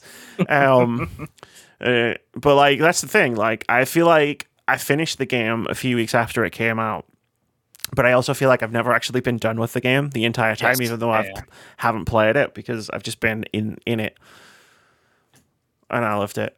And I still love it. But I'm never going to play it again. I'm sorry. There's so much to that game. I'm just like, don't ask me for that video. Yeah. I can't beat Millennia again. I'm fairly certain I can't go through that fight again. I didn't even bother with that. But I'm really intrigued into... so there's like I want to say it's an unofficial mod. It probably is, but the seamless co-op mode. Seamless co-op, yeah. Yeah, that's been integrated into the at least the PC version. So I think that'll be a different experience. And the thing that was striking to me was all the people you were speaking to, they would have different stories about what their last night experience was with Elden Ring in terms of, I went west and I did this, or I went east and I did this, and it's completely different. And even though many of the elements are the same in terms of, the smaller dungeons you go in and they're often found in caves and things, it's the NPCs that you find in there. It's the kind of linked quests. That's I met this one dude and he told me to go to a fort, and then I fought this big dude, and then when I went back, and his daughter's dead and all the rest of it. And it's the more intimate stories that make this game special for me. It's like old, and this is the last thing I'll say because I want to. Obviously, we've got other games to talk about, but it's like the old style of gaming, where it's like games are full of secrets, but instead of like looking them up online or whatever, you talk to your friends and you're like, oh shit, I didn't even know that. Like my story of it is I went north and I fucking stubbornly brute forced my way through Stormwind Castle using all of the collected like skills from Bloodborne and Dark Souls before like talking to Elfie and realizing there's 2 entire areas behind me that I could have gone to first. Yes. And I was like, oh, okay. I could have just gone that way. Oh, shit. Okay, great stuff. Let's move it on to number 2.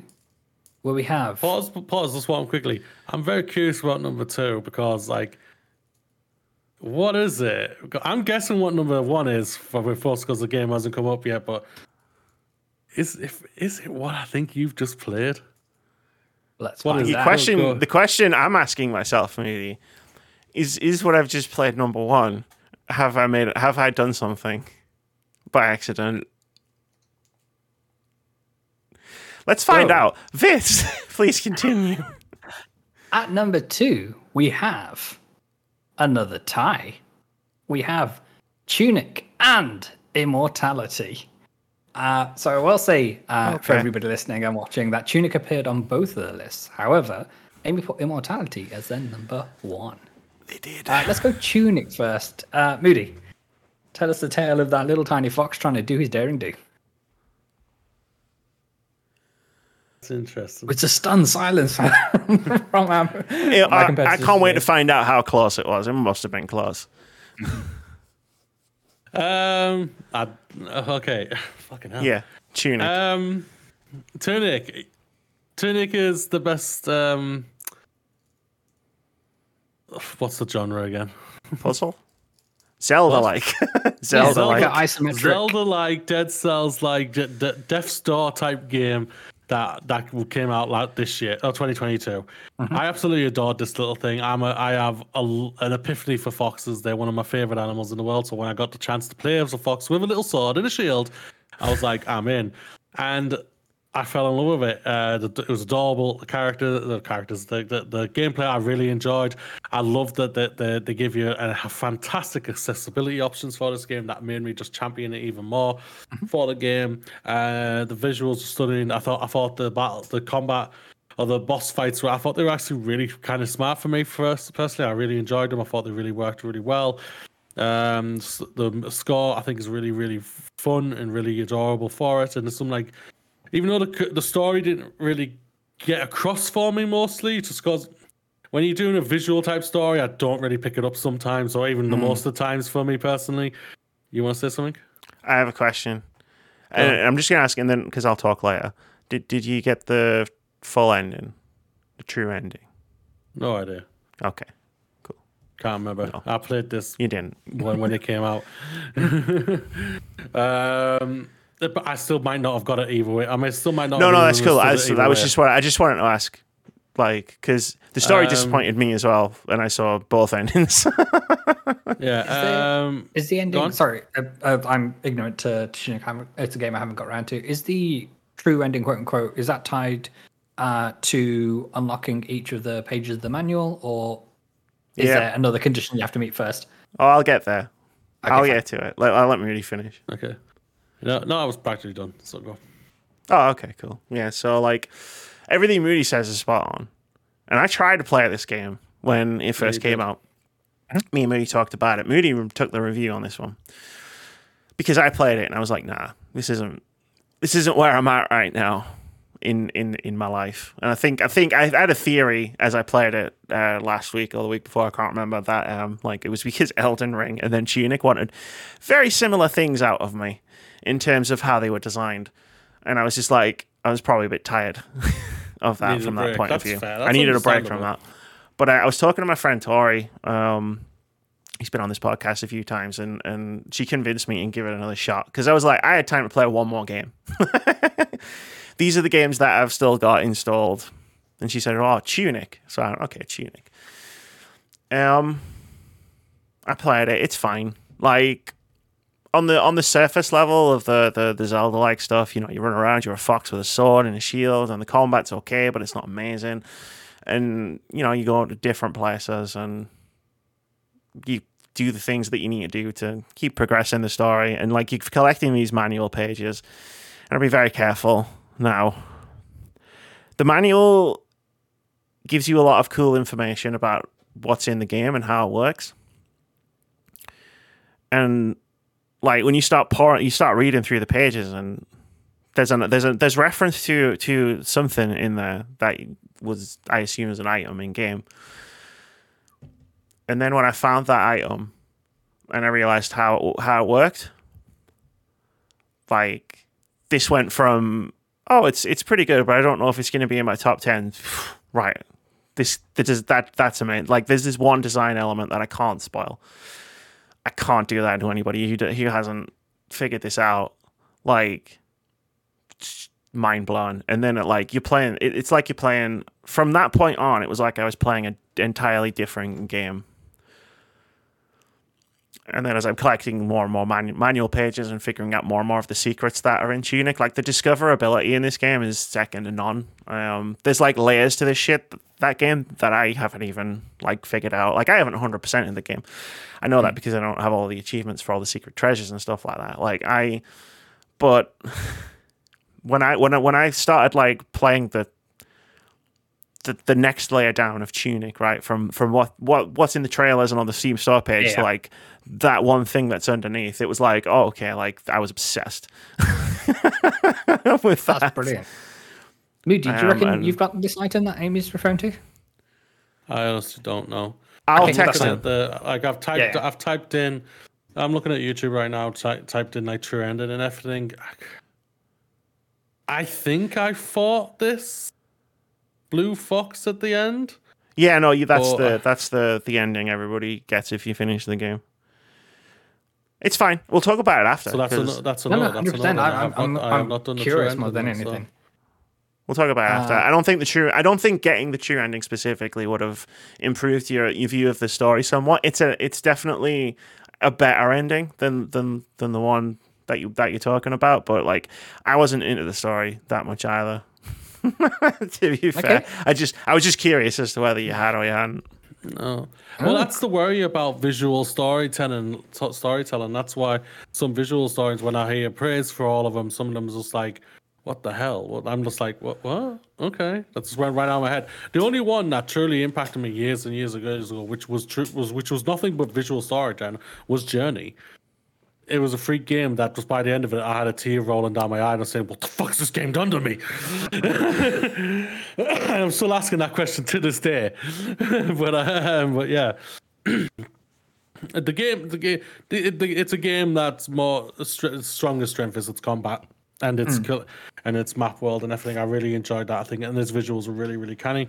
It's a great made game. It's well done. Like I had a lot of fun with it, and I can see why like a lot of people enjoyed it as well. So, oh, fantastic, Amy! Tell me all about Immortality. Your top game of the year. I mean, it wasn't always my game of the year, if it's that, but I know. I mean, like I played this game in a weekend. So quickly, is the game of the year Immortality? No. Or do we have this another is number game 2. We still got another game. Okay. Thank fucking God. I would have been worried if it was Immortality. It couldn't have been Immortality, really. You stacked the deck against me like you always do. Immortality.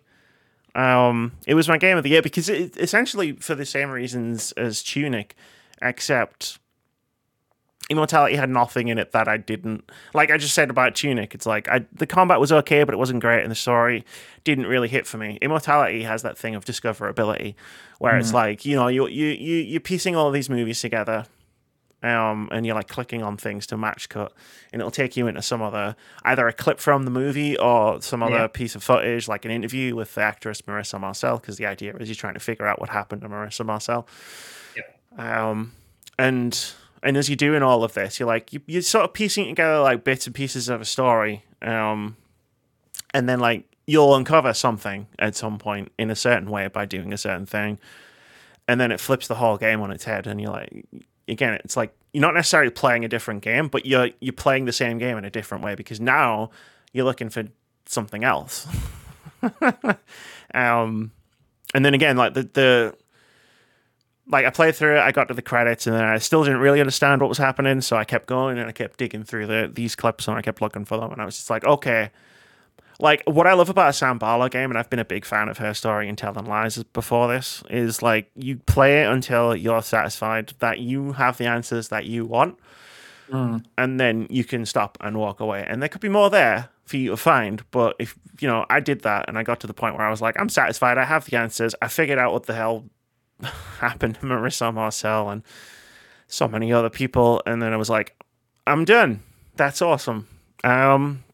But I never stopped thinking about the game and the story. And Manon Gage plays about 17 different roles in this game.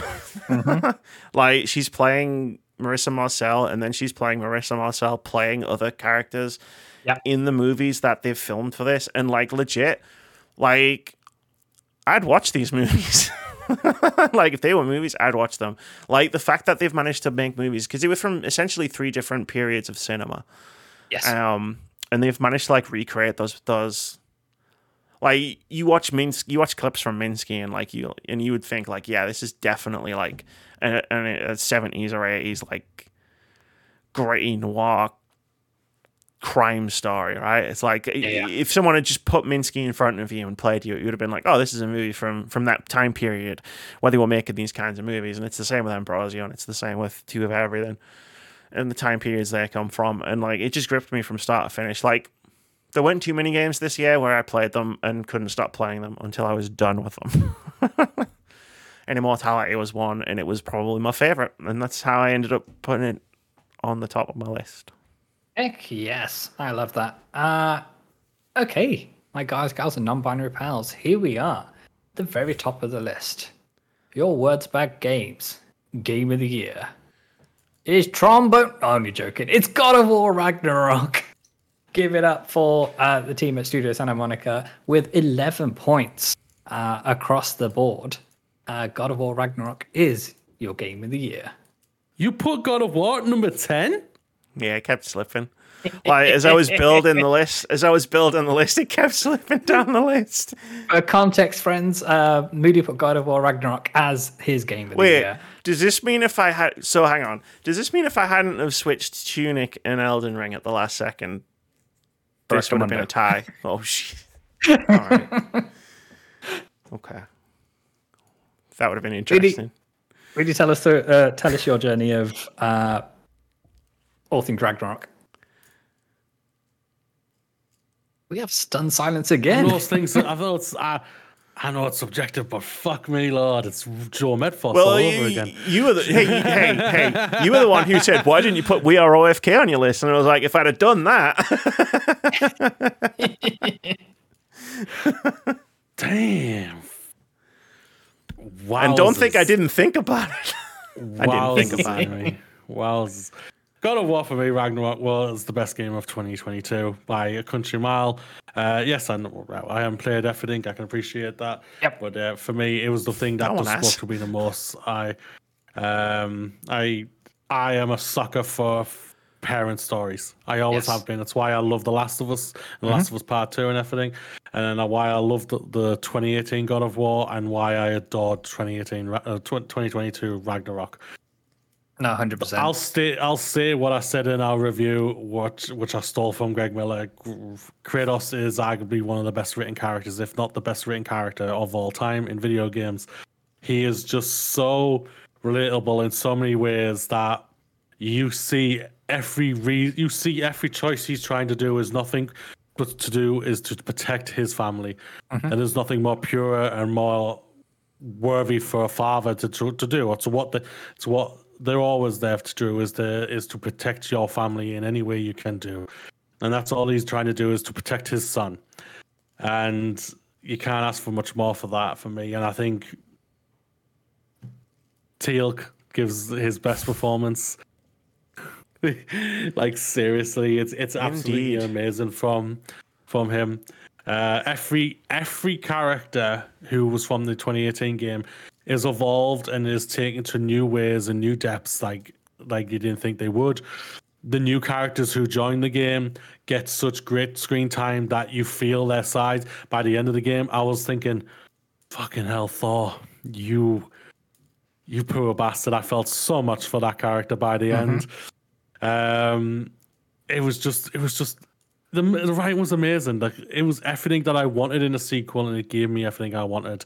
It gave me a great payoff, a satisfying. Now, if they decided we're done, God of War's done, and everything like that, I would have no problem with it, and I'll be like, fantastic. But they've also left the door open if they wanted to go in other directions with other characters or with Kratos again and everything like that, and I would be absolutely fine with it, because I trust this team to be able to deliver this, and like, it's phenomenal. It's everything that I wanted. It is. It's a monumental success on every single level. Even the evolution of where we picked up the characters in 2018 to where they are now, like irrespective of Kratos' journey all the way from the Greek pantheon and all of that jazz.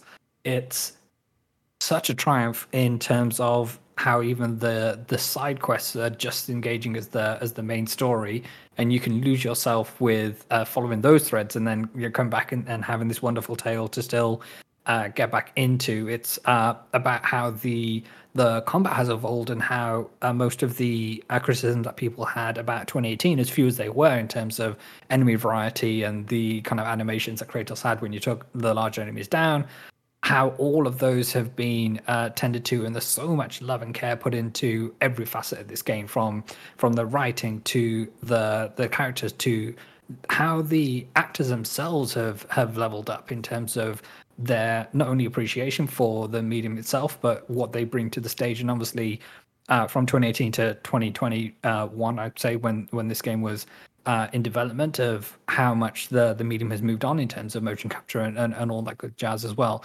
And it is probably one of the best games I've ever experienced, and it's be one of these titles which we speak about for many, many years to come. And, I think so, yeah. It's bravo and bravo to everybody at Sony Santa Monica, and it's one of these where you can talk about this game forever in terms of you can find so much beauty in terms of the environment and all the 9 realms that you travel to.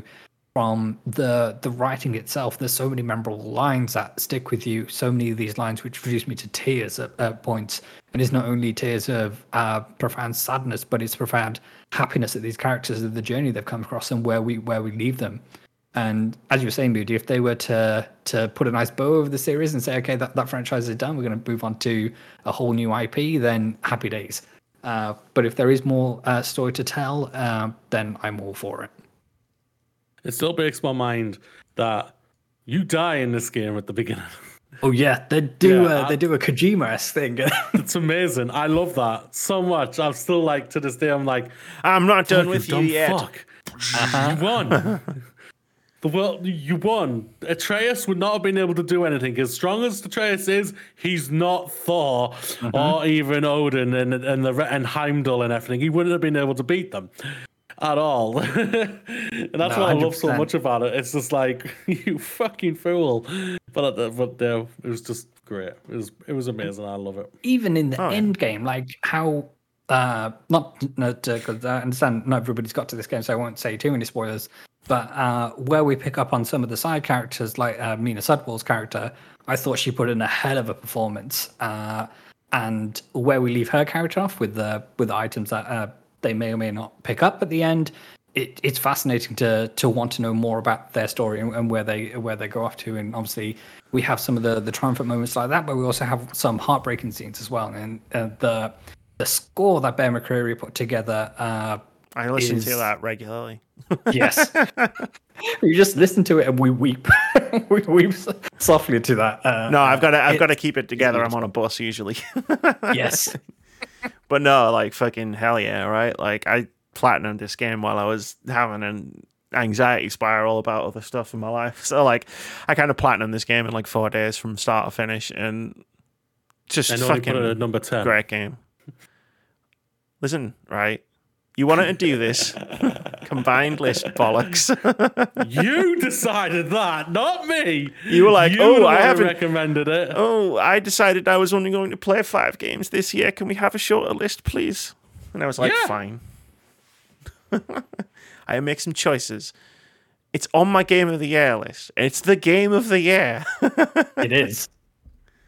Like, you're going to come... it's literally at number 1. It was immortal. It's literally number 1, and you're going to complain.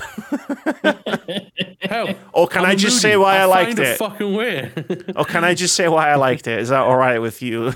If I just talk about why I like God of War Ragnarok? Go for it. Mr. Pokemon hat, even though you didn't put Pokemon at number 1. Yeah, God of War Ragnarok was such a great time, and such a special experience. And while like the main story, and I know I talked about this in our review, the main story wasn't the plot. Was good, but not amazing. Like for me, it was the character moments that occurred in that plot that were really fantastic, like the tent scene or the scene with Brock. Brock. Ragnarok. Yeah.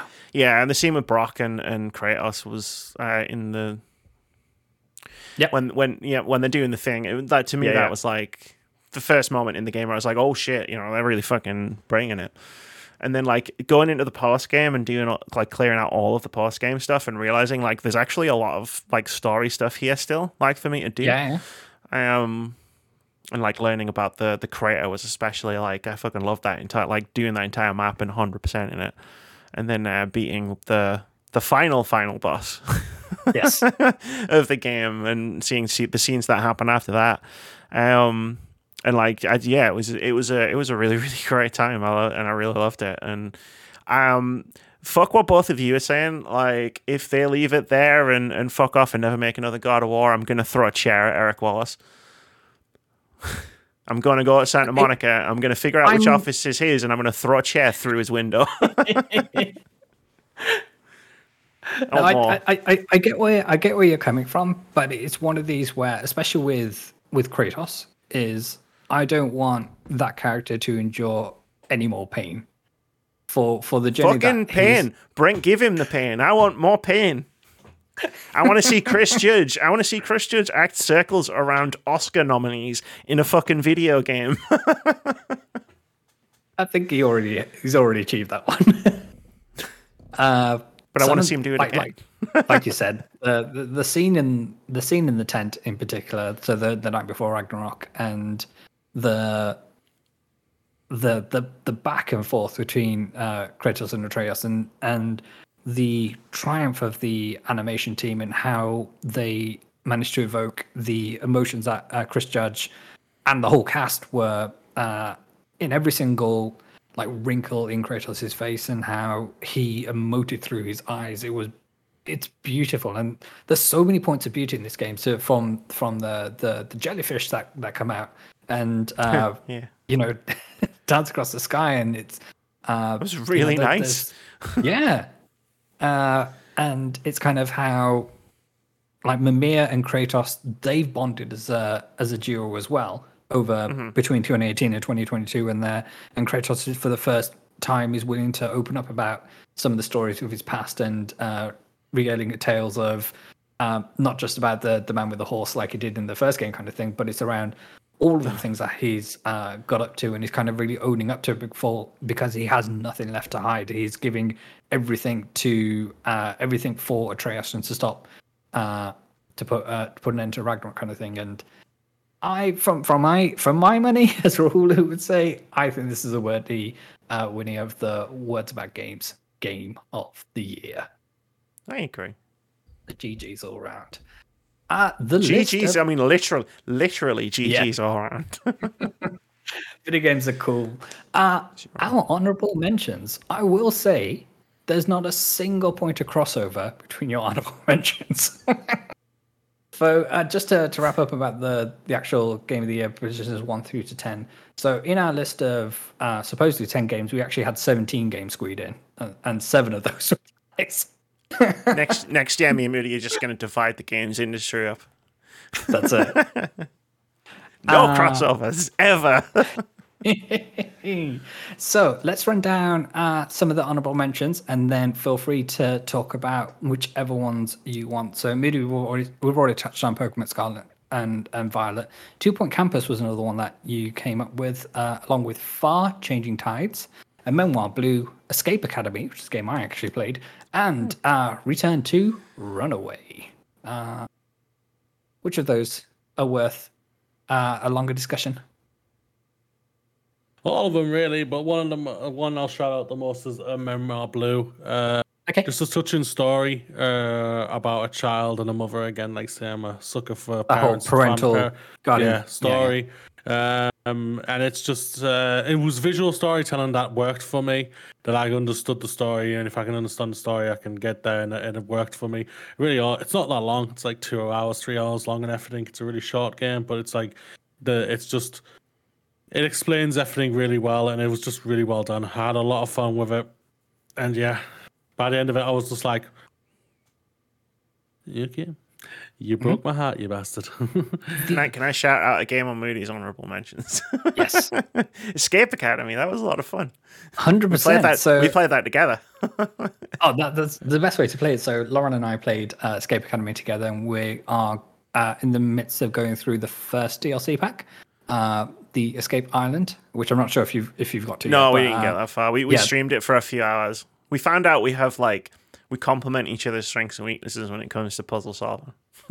Yeah, no, 100%. So Escape Academy, if I can get my words out, was great fun, and there was ingenuity in terms of the actual mini puzzles that they were solving, and some of them are real brain twisters, and some of them you do need to kind of take a step back and look at the more macro picture of them. But obviously the story itself is more lip service. You're there for the puzzles, and you're there to try to figure out how to not only best the challenge in front of you, but also the I want to say the other student who was I want to say written, but written is a loose term. I think we kind of skipped all the story stuff. Yeah. But yeah, I thought it was a really fun game, and the DLC is holding up so far. It is definitely more challenging than the stuff even at the end game of the main Escape Academy. But it's one that I would highly recommend as well. Moody, one thing I want to touch with you was F1 Manager 2022. It made the tail end of your Game of the Year list, but it wasn't enough to make the cut.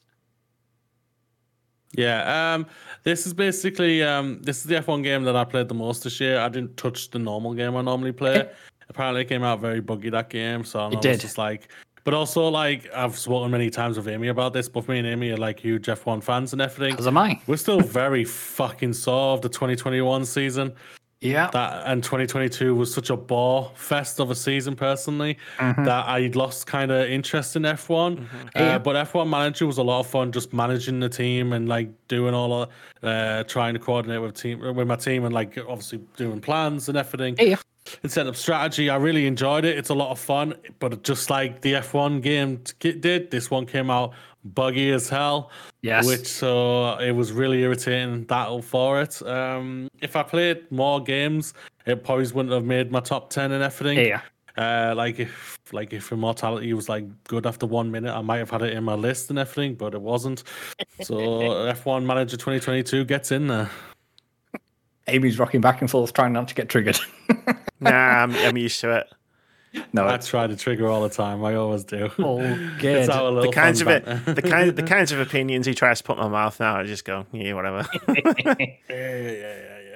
One day he's gonna get me shot by someone who likes is a Hideo Kojima super fan. You're gonna do that all by yourself. Don't need my No, help for that. I'm gonna get stabbed by a Mass Effect fan. Okay, that might be fair. Or a Fallout fan. No, I'm never gonna do that video. That's never happened. I want to live. The Mass Effect fan who gets stabbed at will be like an Ashley Super Stan. It'll be one of those. It'll be like the whole motive will be like to save the space racist. It'll be no. Well, something. Yeah, sure, but I don't know. I feel like Moody's heard some of this video, so Well, let's go over some of your honorable mentions. So on your list, you have Vampire Survivors, Signalis. Everybody loves Power Wash Simulator. Proteus, The Case of the Golden Idol, I Was the Teenage Iconologist, Strange Horticulture, Splatoon 3, The Excavation of Hobbs Barrow, and Letters, A Written Adventure. Yeah. It's the most Yorkshire thing that's ever happened. I do want to say that Hobbs Barrow, it's the most Yorkshire thing that's ever happened. It is. I lived in Yorkshire for 4 years. There you go. Yeah, I whip inside. Yeah, no, I mean they're all awesome. They're all good games. Just not, you gotta cut games out to get to narrow it down to 10. Signalis, it was probably like a one I'd shout out from that list. Just over the other ones, just because it's a fucking great survival horror game. Yeah. It's a proper throwback to your sort of Resident Evil, Silent Hills, but in that isometric camera. And it's got that weird, surreal storytelling where you're not really sure what's real and you're not like what's actually happening. But no, it was a good time and I enjoyed playing it a lot and very spooky. Great stuff. Yeah, and everybody loves like Power Wash Simulator was kind of one of the darlings of the streaming space in terms of just for pure chilling out and just chatting with your friends, getting a bit of music on, and it's so cathartic.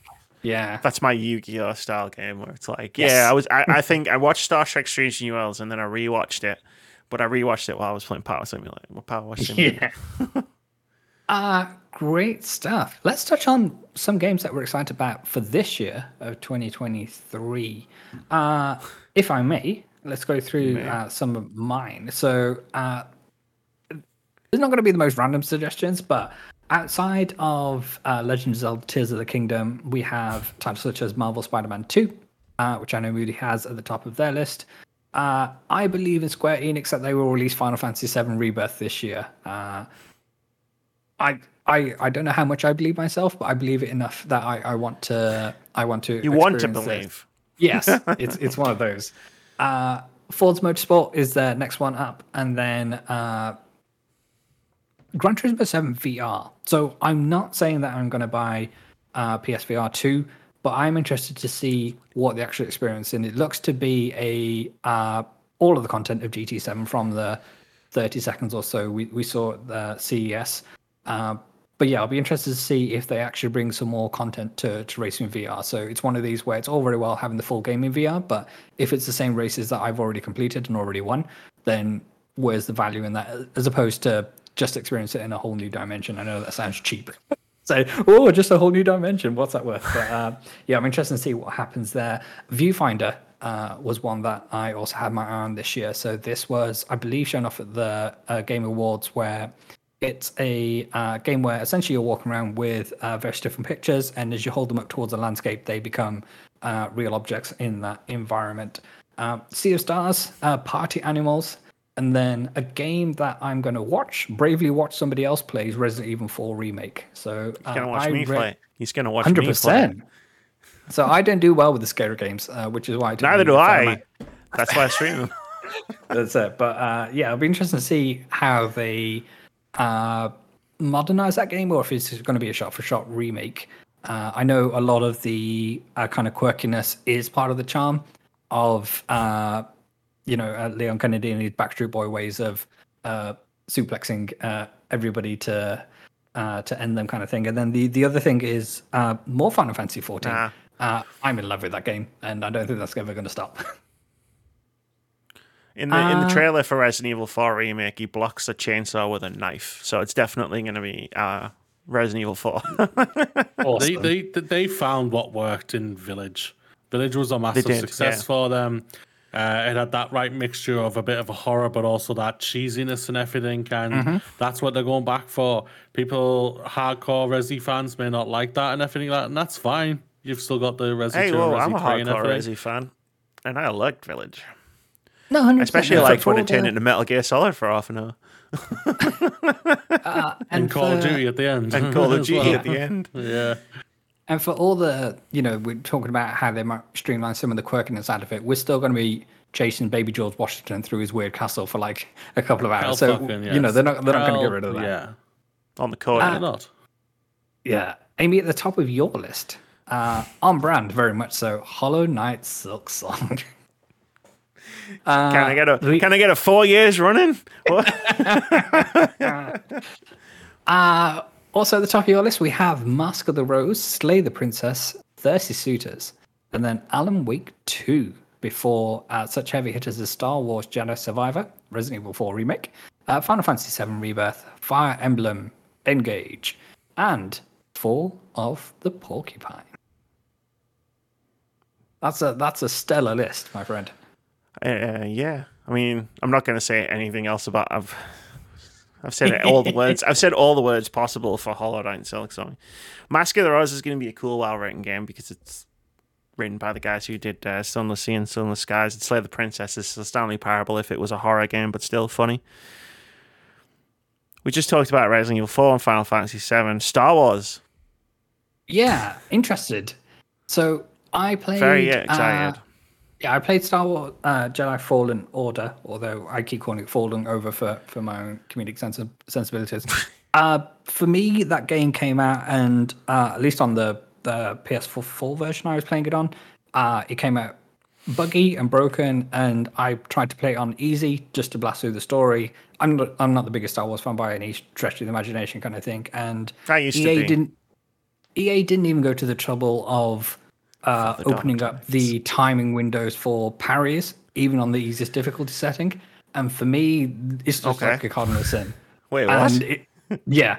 So it was still, you had like literally a tenth of a second to hit your parry window in order to do that. And the whole thing was, you're supposed to be a Jedi Knight. You got your lightsaber and you're supposed to be parrying left, right, and center kind of thing. But so I have zero faith that EA is going to release this one in a better state. I think you'll find he's a Jedi Survivor, Moody. Spoilers. he may survive this one, but obviously, a lot of my friends are diehard Star Wars fans, and I really hope that this game is amazing for them. But it will be one that I'm happy to watch somebody else play, but it's not something that I'm going to drop £70 or $70 on. Yeah, I'm a huge Star Wars fan. And I was excited for Fallen Order, but I was like you, Vitz, that it was buggy. And it sucked me out of the game. And there's also a level, I can't remember which one it is, that was just really fucking annoying in it. But hey, look at all the ponchos you could get in all the different colors. Don't fucking stop, man. I went out of my way to get so many fucking things, like hidden things in the map, and it was fucking ponchos in every single box. Like, fuck off, man. Yeah. I'm a Jedi. Padawan. But I did enjoy the story, like the Clone Wars, like Order 66 story. It impacted so many people, and to be able to see that and still be fresh and work in so many ways, I think it's really, really good, because they've just redone that like a couple of years ago at 2020, I think, or 2021, with the final season of Clone Wars. Like they get to Order 66, and it's coming and everything. It's amazing. It's so fucking amazing. And that's why I think that the character works for this game. But at the same time, like I say, it was just very buggy, and it was all just very samey for me. I was just like, finally, the fans have got a game they enjoy, but I thought it was just good. I never thought it was great or awesome. I'm hoping this one's going to be the evolution of that, where I'm going to be coming back to them saying, this is the game we should have got when it came out in Fallen Order, and this is my hope for it. Respawn a great studio. They bring out great games. So I remember when it was the pandemic at its height, me and Fairwald smashed Apex Legends over and over again for like 6 months, and it was great, and we had so much fun with that. And I'm excited to see what they can do with this. I think that's the thing about first games in series in general, right? It's like you find out what works and you find out what doesn't, and then you iterate and refine. If you're a good studio, you iterate and refine on it, and then you make an even better sequel. Hope so. Like for me, in terms of the story, like I've been sort of about Star Wars, since Rise of Skywalker. That's fair. But like in terms of being a fan. Like, I'm a fan of the story of Jedi Fallen Order, so I'm really looking forward to this, and I really need to watch Andor because that looked amazing. My God, Amy, you would love it. It's on my list. I've seen. You've got a big. I've seen list. stuff. No, but I've also got 11 days off. So yeah. But yeah, like it's a story I want to see more of. It's the characters I want to see more of. And yeah, I didn't get hit by as many bugs as you two, I guess. Like I definitely had glitches and stuff, but never to the detriment of my experience. Apart from this one time where a boss didn't spawn. I know. So we had a few. So we had like the bounty hunters coming up, and they were saying, "Oh, we're going to chop you in pieces," and then they'd just fly off the map. And then okay, no, not like that. I didn't fight the first boss just because it didn't spawn in. It was the AT-AT or the little walker thing, and I just never got to fight it. But I just kept going. Like I was like, okay. I remember for me, one of the Sonic the Hedgehog slides. Those were so stupid. That bugged out for me, and I just kept falling off. I really don't think that was the level. Enough I think that was that. the level that annoyed me the most. Let's steer back to some positivity with Moody's most anticipated games of 2023. Let's do this, my friend. So at number 1, you have Spider-Man 2, then followed by The Plucky Squire. We have Dead Space Remake, Like a Dragon, Ishin. We have Star Wars Jedi Survivor. We have Planet Alana, The Expanse, The Wolf Among Us 2, Replaced, and finally Aliens Dark Descent. I just want to point out Spider-Man 2 totally wasn't not on my list because I forgot it was coming out. That's not what happened. For Spider-Man 2. I'm interested to see what happens next in Peter Miles' story, what they're going to do with obviously Venom, and then all the other surprises that we don't even know about, because I think we've seen very little of that game. And Insomniac. Good. Sorry? Yeah, good. 100%.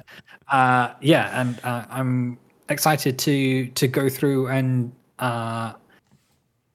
obviously we don't know what the actual mechanics are of switching between the Spider-Men, or whether there'll be extra Spider Peoples to... Is that confirmed that you will be playing as both?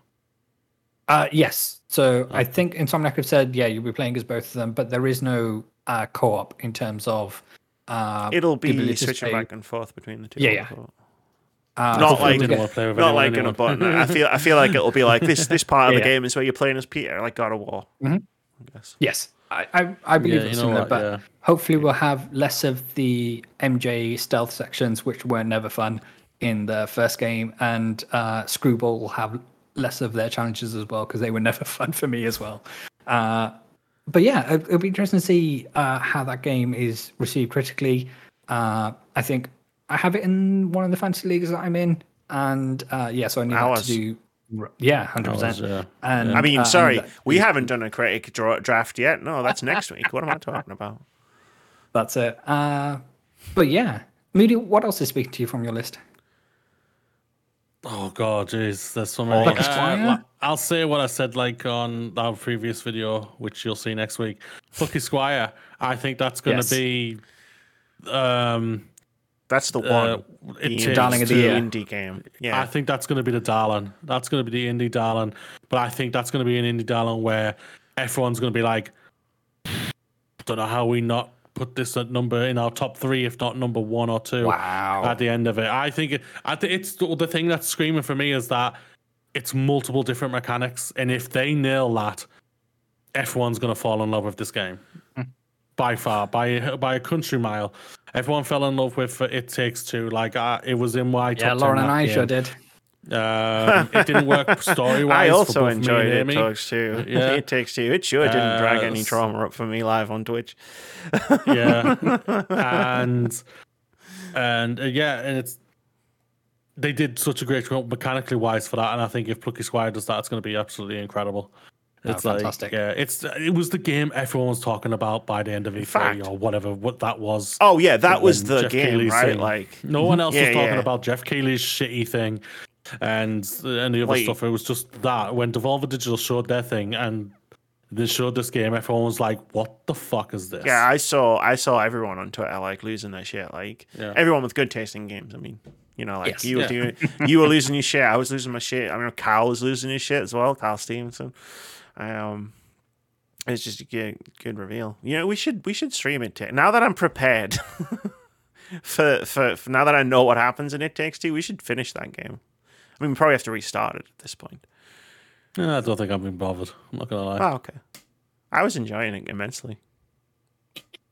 I'm very interested to see. We can have a look at it. I'm very interested to see what the head-to-head scores were between the two of you in the games where you actually competed against each other. It was pretty even. I won one, and we were pretty even, weren't we? Okay. And then we drew at chess, and there's a clip on YouTube of me complaining about how the fuck you can draw at chess. It's chess. Especially as I had no idea what the rules were of chess. And I was going to say neither of us knew how to play chess. Anyway, true. I think I was like, I've seen Queen's Gambit. This is what you do. You look up into the sky and just imagine it. That's it. You take some drugs and you look up, right? Drugs, alcohol, the whole fucking thing. Yeah. We're looking at the drugs sky. are bad, kids. Yeah, no. I want to shout one more if that's possible on my end. Yeah, go for it. That's just because I'm the biggest fan of the franchise. I don't know what we're looking for, what's going to happen with it, but it's XCOM and it's Aliens. I can't ask for much more than that. There's a reaction of me for this game reveal, and it's the only exciting time I got excited at Jeff Keighley's thing. Amy was like a second or two ahead of me, and she was like, "No, as soon as I screen." For whatever happened, for whatever reason, as soon as I saw 20th Fox come up, and you can see it in the stream, like I'm like looking at he's watching the thing, and I'm looking at his camera. Just look at his reaction. I'm like, this is going to be an alien thing. I don't know how I knew it was going to be an alien thing, but I was like, he's going to lose his shit. Fox instantly, this is what I need to watch, and I was like watching him, and he just started losing it.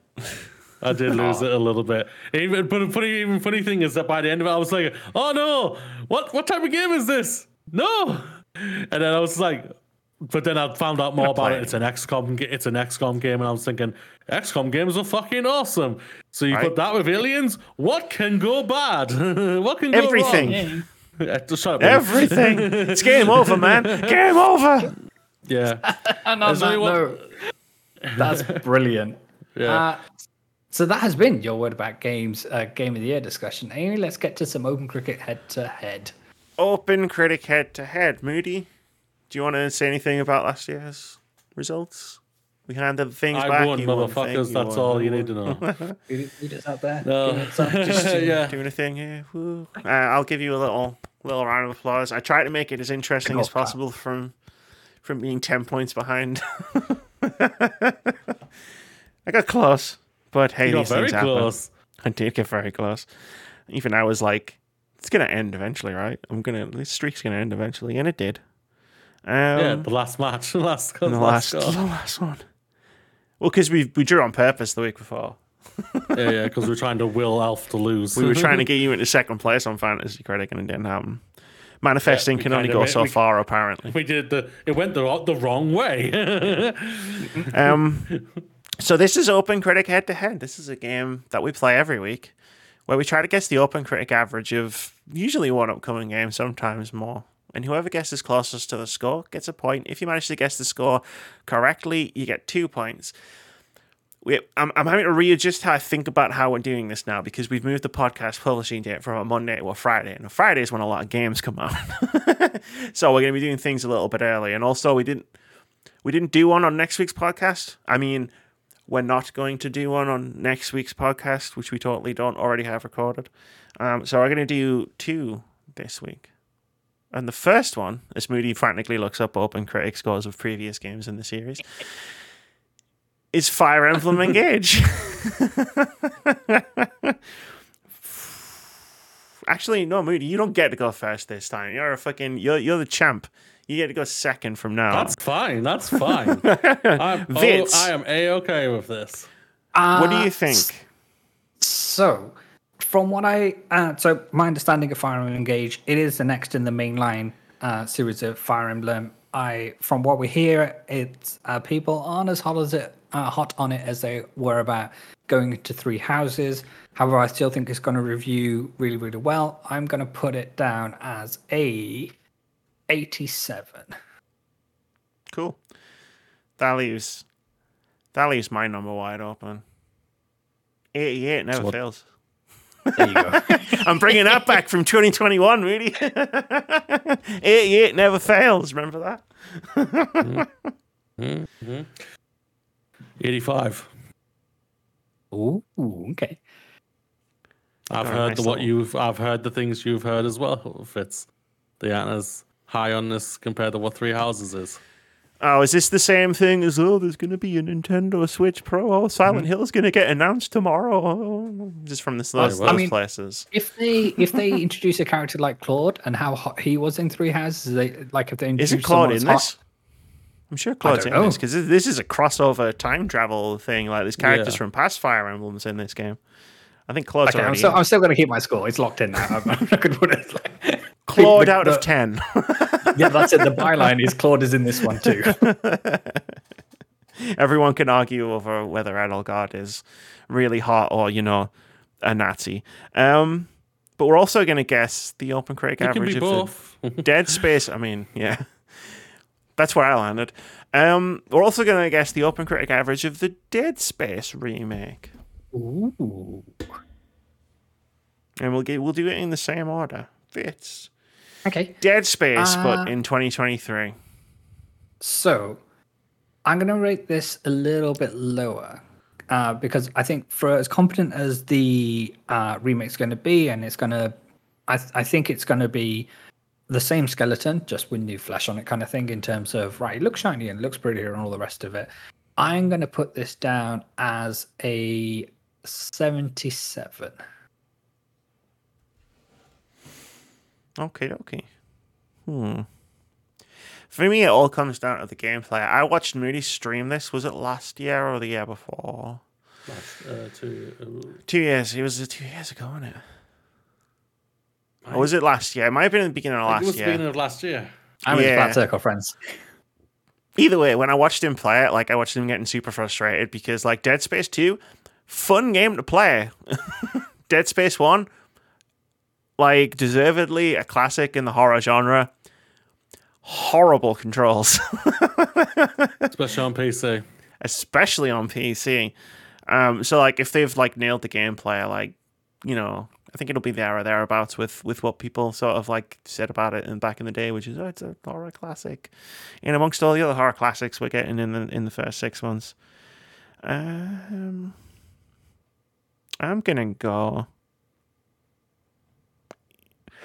83. Nice.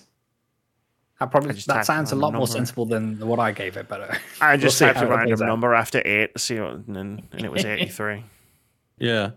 I'm going fucking high, 90.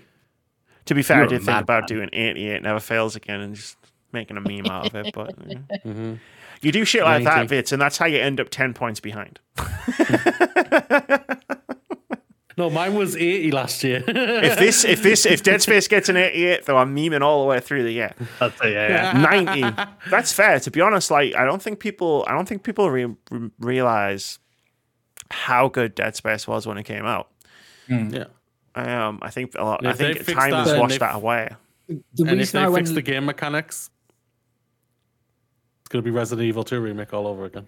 Yeah. So the reason I went a little bit lower is So I understand the critical reception of like Callisto Protocol was a bit cooler than what everybody was imagining. I know it came out with a bunch of bugs, but yeah, that's because they tried to make 2007's Dead Space. Yeah, that's it. So, but what I'm thinking is, if people have just had a similar experience with that, is their barrier going to be kind of lower in terms of what their expectations are going in? And it's going to be like a harder mountain for Dead Space Remake to climb because they have had just a recent experience of Callisto Protocol, but we will see. I like your logic. I definitely follow it. But like, if I'm going to tack onto that, like you could flip that on the other way, where it's like people have just played the 100%. Shit version of Dead Space. Now here's the good version of Dead Space, and that might actually kick it higher. Everyone wanted. Yeah, that kicks it higher because everyone's like, "Oh, we've seen how bad it can be, and now we're playing this." Yeah, no, 100%. And they're giving it away. Like, if you pre-order Dead Space Remake on Steam, you get Dead Space 2 for free. So once you finish with that, you can go and play Dead Space 2, and it's a much better game to play in modern day. And very disturbing. I was there when Rudy streamed that as well. I don't know what was more disturbing, the game or Moody's wanton glee at killing all of those little baby aliens. To be fair, I might have been in chat saying, yeah, fuck him up, Moody. Fuck him up. And I obliged. I've been known to be a bad influence from time to time. What can I say? What can you say, Amy? What can I say? So we'll find out. We'll find out the results of that open credit head-to-head in 2 weeks, because next week's a whole thing with 6 people in the podcast. It's great. And that's going to do it for episode 334 of the Words About Games podcast. That sounds about right. Vitz, thanks. Shout out Vitz for like putting all that list stuff together for us. And all different kinds of welcome. It's always a pleasure to be on here, hanging out with friends. And I'm welcome. I'm more than happy to come back anytime you'll have me.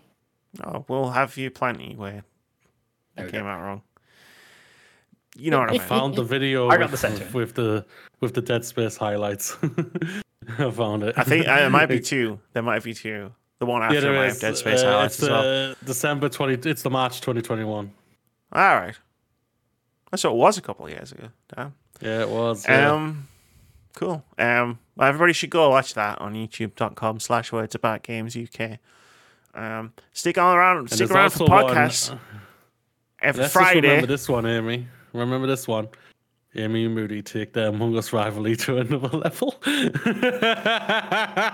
you haven't seen that one, you should definitely watch it. It's one of the best videos I've ever made. Yep. It's probably one of the worst things I've ever done to Moody, but it was definitely one of the best videos I ever made. So it was I'm going to watch it right after this because I have to. Moody was not happy. Vitz, I'll send you the link to the video afterwards because it was a couple of years ago. Yeah, Friday.